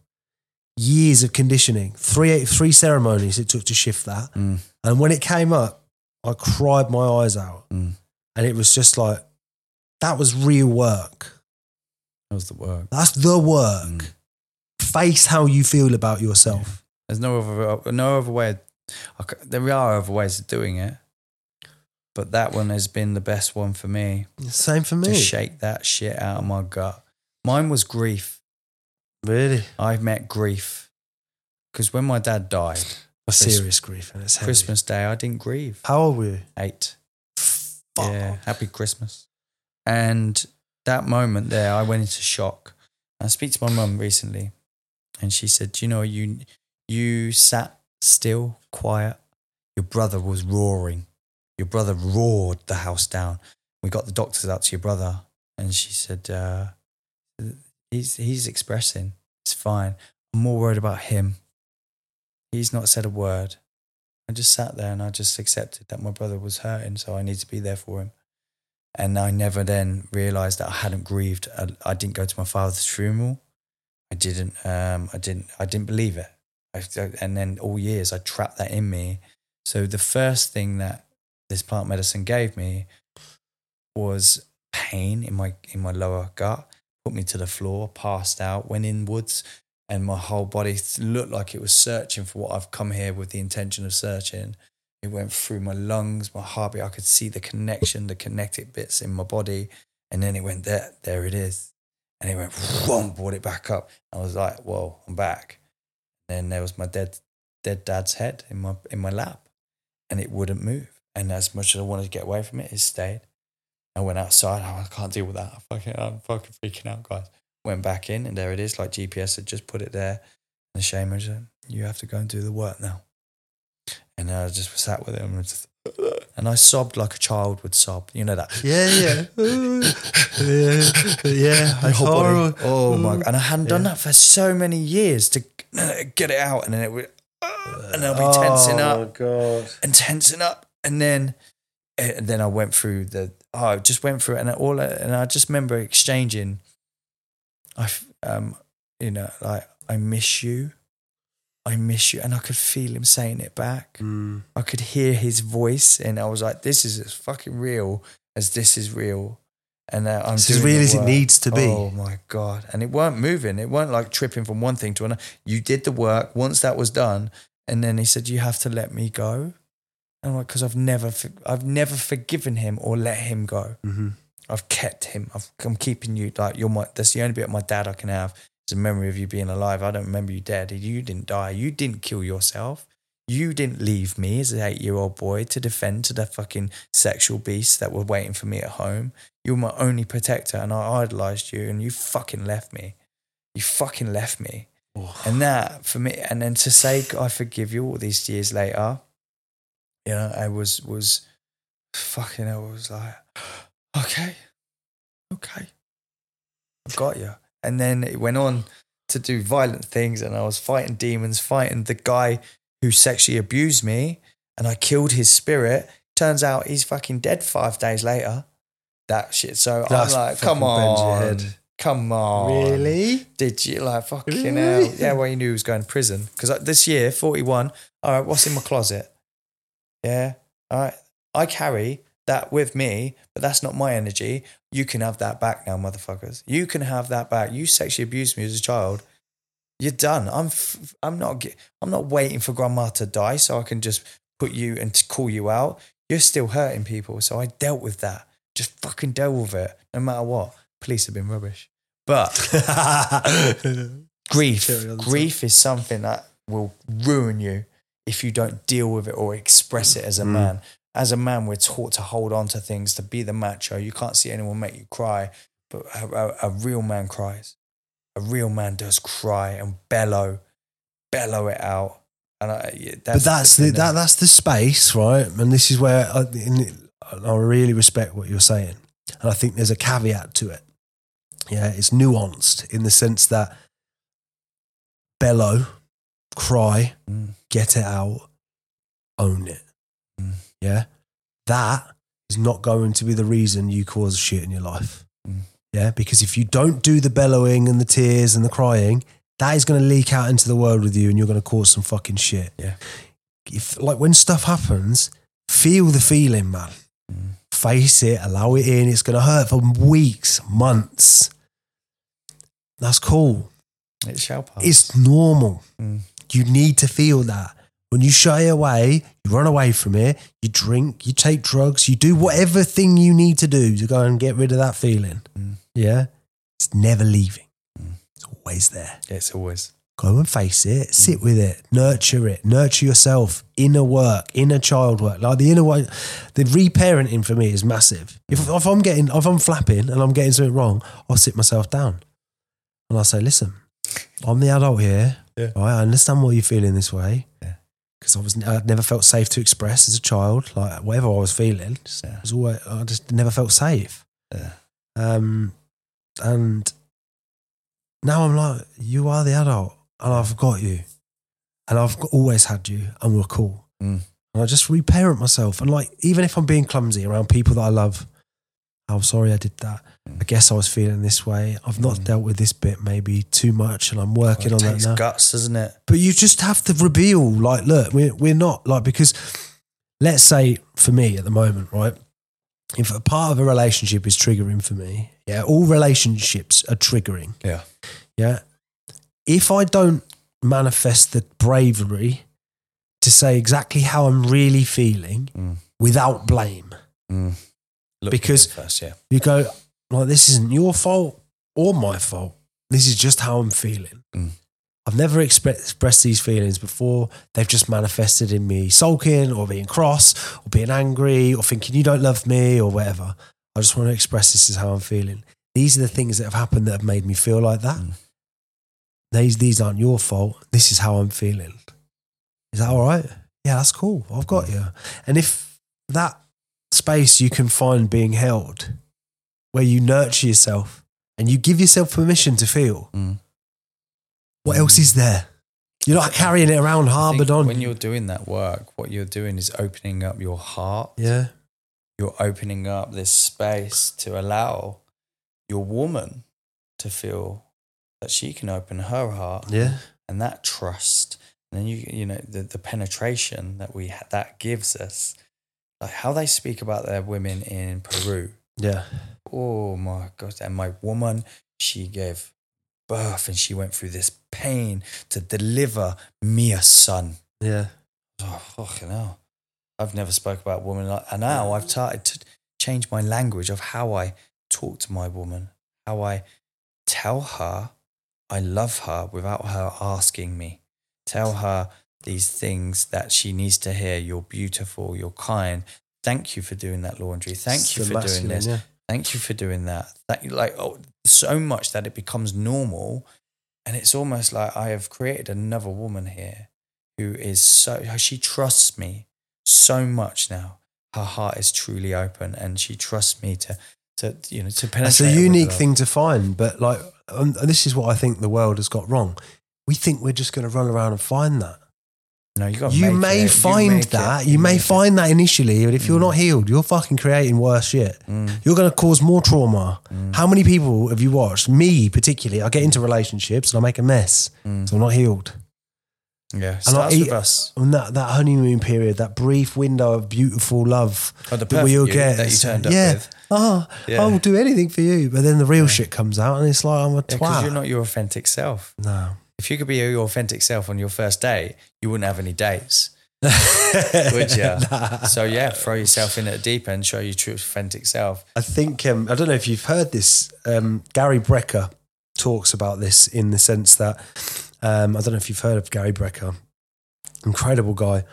And he talks about the fact that that they've measured the frequencies of people, right? And they've measured various frequencies, yeah? And we always thought love was the greatest frequency, yeah? But the highest frequency by 4,000 times is authenticity. Yeah. Your greatest ability to admit the highest frequency is being authentic. When your authentic self. Mad, isn't it? Yeah. But I'm only being my authentic self now because I like myself. Yeah. Because I'm not doing those things I didn't like about myself. But you don't feel the shame that you felt towards the feelings that you had because, that's not who I am. I'm just feeling that because they did that to me 25 years ago. Yeah. Or this happened to me then. That's that feeling. Yeah. She's not abandoned you. Yeah, just because she don't want to sleep with you tonight, she don't abandon you. And the rejection and the pain. It's I don't like that. Yeah, I don't like that. But that rejection, it's an abandonment. Yeah, it's a wound. Yeah. Why me? Don't you love me? If you think about it like a child, you should be able to be rejected. Abandonment is massive, isn't it? Am I not good enough? Don't you love me? You're the only thing in the world that I need. Do you love me? Come on, please. Do you ever get annoyed?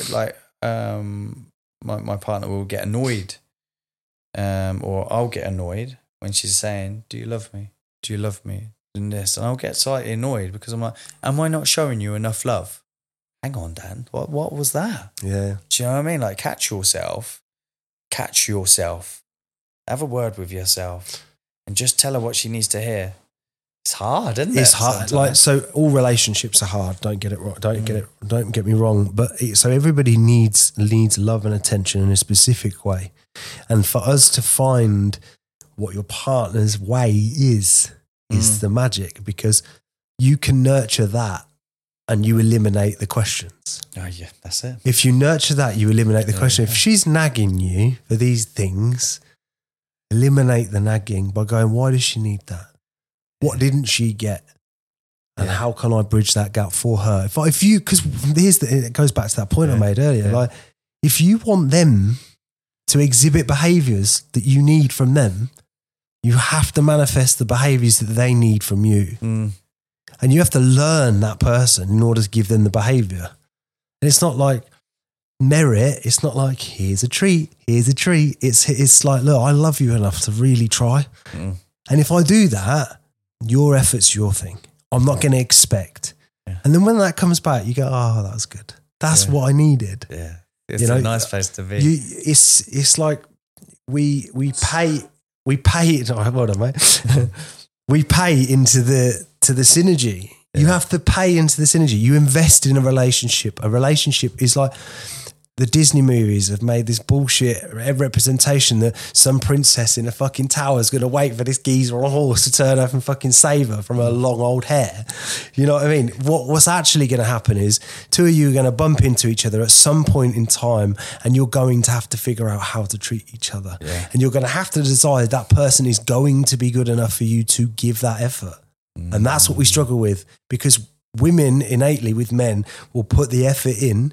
Men are normally traumatized and wounded, walking around making a mess, I would class. Like I know more traumatized women from lads that have started sleeping with them, got them pregnant, can't stop sniffing and drinking, keep disappearing off. They're pregnant at a thing that they're doing, which is the most complex thing a woman can do in terms of like physiologically, but also emotionally. They've waited for this moment forever, and you're ruining it. Yeah, you're ruining it. You're ruining that moment for them. When they want the strong masculine male, Scott, I've got you in this moment. Yeah, I've got you. I've got you in this moment. Yeah. And how do you think they're going to treat you? Oh, he's my prince. Yeah, he is your prince because he fucking acted like a prince, treated you like royalty. Yeah.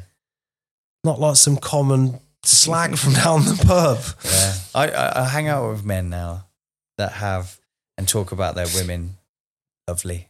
Talk about other women really lovely. Yeah. I will not tolerate somebody that will be disgusting. Like, I don't like it anymore. Back in my day, we used to have banter about these things. And I'm careful on what information my brain receives. Yeah. Like, I will not have that. Right. And I will judge you on that as well, because that's me. And I will quickly make more assumptions now of who I want in my life and who I'm going to talk to. Yeah. Well, it's a raised level of awareness. The awareness now. Yeah, I feel like when I've healed myself to a certain point, I'm not healed. P.S. I have difficulties, right? But the work that I've done, it allows me to go, I can read this situation much better. Yeah. I can stand in a room now and I can look around and go, I can see you're hurting. I can see it in your face. Can you see that? I can see it. Yeah. Like, that's powerful. I can see the lot. But the thing is like sometimes you can't even encourage them to open up about it because the truth doesn't come out. It's the story. Yeah. The most dangerous thing that the human being has in order to eliminate themselves from the actual healing process is to continue to live in the story. Yeah. This happened, that, this, that. Fine. It doesn't define you. Doesn't define you, but what are you really feeling about it? The problem isn't that. It's how you're feeling about it. I felt abandoned. I felt lost. I felt abandoned in this moment. And I guess when I sat there, like, I was depressed and I was sad and I just wanted my mum to love me. Like, if you express the truth, not, well, he did this and she did that and they did this. It's like this long, horrible story that doesn't liberate you from your feelings because the story, in fact, enforces the narrative. That's why I'm like this, that there. Oh, that's horrible, that is. Yes, of course it's fucking horrible. I bet you've told people about your journey and everyone's like, fucking hell. I have too. And, we talk about the car accident and stuff like that. It's like, fucking hell, I didn't know. It's like, yeah, but that's not the problem. And they can't see that. It's me. In here is the problem. I never once rang my drug dealer and was like, oh, mum and daddy didn't love me. Can I have a few bags? I didn't even think about it. I'm just like, See, I never did drugs when I was sad. Didn't you? Never. Oh, no. I don't. But they cause the sadness. Oh, yeah. I always did it when I was on a high. I've had a good time. Let's carry on with the good time. I want to hold on to the good time. Yeah. And then know that I've got the crash coming. Yeah, it's weird. When I was sad, I'd just smoke weed. And just sit still and be calm and try and find something. All changing how you feel, though, we all had a coping mechanism. But quitting smoking was my best one. Taking a breath. Oh, that's a bit amazing. I quit as well. So I made the stupid transition because I didn't want to smell of smoke anymore because all of a sudden I thought that was weird when I was brought out smoking in fags in fucking pubs and that. Like you could sit in these smoky rooms. And now it's like someone walks in with a fag after a fag and I'm like, fucking hell. So I quit smoking, but then I got onto vaping and like that's even more dangerous. They're 10 times as strong and they're like, I was smoking loads of them and I'll be in bed and I'll like wake up in the middle of the night and I'm trying to find my vape. Like trying to... They love it, don't they? Keep us addicted to something. Yeah, something, mate. I just like, strawberry death. You know what I mean? I just fucking... all of a sudden, I just started about 3 months ago after a mushroom ceremony. Yeah. Yeah, I did that in Bali for the first time. Mushrooms in Bali. Yeah. Not that, it's funny thing is, the most beautiful experience, but you don't go rushing back. Nah. I had a bit of a heroic dose. So I did quite a large dose and I did it via lemon tech as well. So Yeah, I had a fucking full ego death. Yeah. It was horrible. Oh, Again, another horrible. Like people think, oh, I can't do acid. I can't do mushrooms. Like, mate, I've had some of the most breakthrough experiences on acid in my life. I'm a little bit on the fence. Even though I've done it and I've practiced it, I used it because I wanted to use it for that specific thing. Yeah. And I did it as a medical procedure. Yeah, surgical, yeah. There's no having fun with that. It's not enjoyable. I did that. But, you know, any of these things that are opening up parts of your brain that have gone quiet, that's what I see it as. Yeah. And they'll shake something up and activate a little kind of the neurons. Yeah, that's and it. you're alive. You're in it and you're in the present. As you say, you see colour better. You hear better. You receive things better and you're more open. But where I'm at now in my life is I know where I'm going to be. I've set my 10-year goal. There's my plan. There's my goal. My goal is to own a hotel in a hot country with a view of beautiful trees and hills and have a little lake. How do I get there? Okay, so I've got this humble home that I have, with this humble salon that I've got. They're mine, they're beautiful, and now I'm paying for that off. I could be happy where I'm at. Happy there. There's something else to bite on. I've got to go for the next level. I've got to keep evolving, keep driving, have a go. So I'm remortgaging everything, literally everything, remortgaging. So I'm going to have the highest output at the highest time and it's like, well, if you don't do it now, you're never going to do it. Yeah. And if you didn't do it, would you hate yourself that you didn't try? So I've set a realistic goal. This time I've got more to lose. So risk is high. So I have to do my calculations. So I figured out my market research backdrop. So I'm going to franchise. I'm going to rebrand. Danial Granger is gone. It's finished. And I'm going to call it something else and create a brand and an awareness of this model. It's called Hotel Hair. And Hotel Hair is this totally different concept of salons that are going to go like a fucking steam train through England and hopefully Europe. And then I've got some backing because I'm conviction that I've been thinking and manifesting this idea for long enough. Let's go. Are you willing to put your money where your mouth is? Yeah, I am now because I believe in it. So it's going to work. It has to work. These are the moments that you take, like, you know, I've spoken to some serious entrepreneurs and most of them have said, everything I've ever done, I've had to use somebody else's money for. I've had to leverage other people's money, either whether that's the banks, whether that's a mortgage. Yeah. You have to leverage somebody else's money. Leverage trust. Yeah. But that leverage is leverage on your desires and your goals, but your capacity to execute against them. Mm-hmm. Like, that's where, like, I think is the most exciting thing. And look, I think we're getting close to wrap up time on this, but I just wanted to say that I wish you absolutely the best of luck with that. I would be interested to interview you again in a couple of years' time. See where I'm at. See where you're at. Yeah. See where this is at. Yeah. See where I'm at. See where you're at. Because that's the deal. I just love this stuff. Yeah. I love this stuff because it's about this day next year. This day next year, yeah. This day next year. Where do you want to be? Where do you want to? Where you should already know. I do know. I know. So where are you going to be? Five. I need at least 5 figures a month landing in my account. Okay. Yeah. I want to be at least 3 properties deep. So out in the market, and I want to be at least looking at my future gated property. That doesn't require much. It's all realistic. It's all realistic. If I can get to the position of the 10 a month minimum take home, a fucking beautiful house, bear in mind that, you know, a beautiful house is going to need, you're probably going to need 2 or 3 a month for it. Yeah. Which is 30% of my income. Let's say I drop another couple of grand on the expenses of living there. So I put 50% of my income. If I can't live on 5 a month comfortably, I've got something wrong with me. You're quite generous to yourself there. You know I live on less. Do you? I live on a lot less. Do you? Yeah, a lot less. But you live nicely though. I live lovely. Yeah, I live lovely. I live lovely. Lovely. I give away a lot. Good. Give away a huge amount of my wealth. Do you? A huge amount, yeah.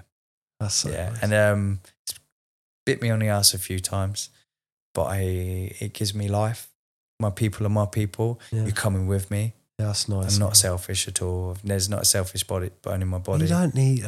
We as people don't need loads. Like for me, the house, whatever the figures I've just quoted there, are all circumstantial on rate and time and place and what deposit It's a I've nice got. goal, isn't it? But if you're not thinking, right, if that's the plan, then how am I going to get there? The 3 properties, I'm in finance. I work in that world. If I'm not figuring out a way to make money using other people's money, there's something wrong with me. I have business partners. I have associates. People want you to use their money. I have people around me that we are doing things. We're making investments. We're building a business out. Yeah. We have, like, where we're at in our journey. Every business that we speak to that utilize our facility, like, this is a fucking brilliant idea. This is a brilliant idea. And every company that we are in touch with, this is a great idea. It's a brilliant business. So we're like, right, well, they're all qualifying it. And then we've got some good income coming in now. So that's also qualifying it. So there's nothing to grumble about. I know I'm going to get there. So in a year's time, we'll have a little check-in. Yeah. Yeah? What day are we on? 20th of November. 20th of November. Deal. Little check-in.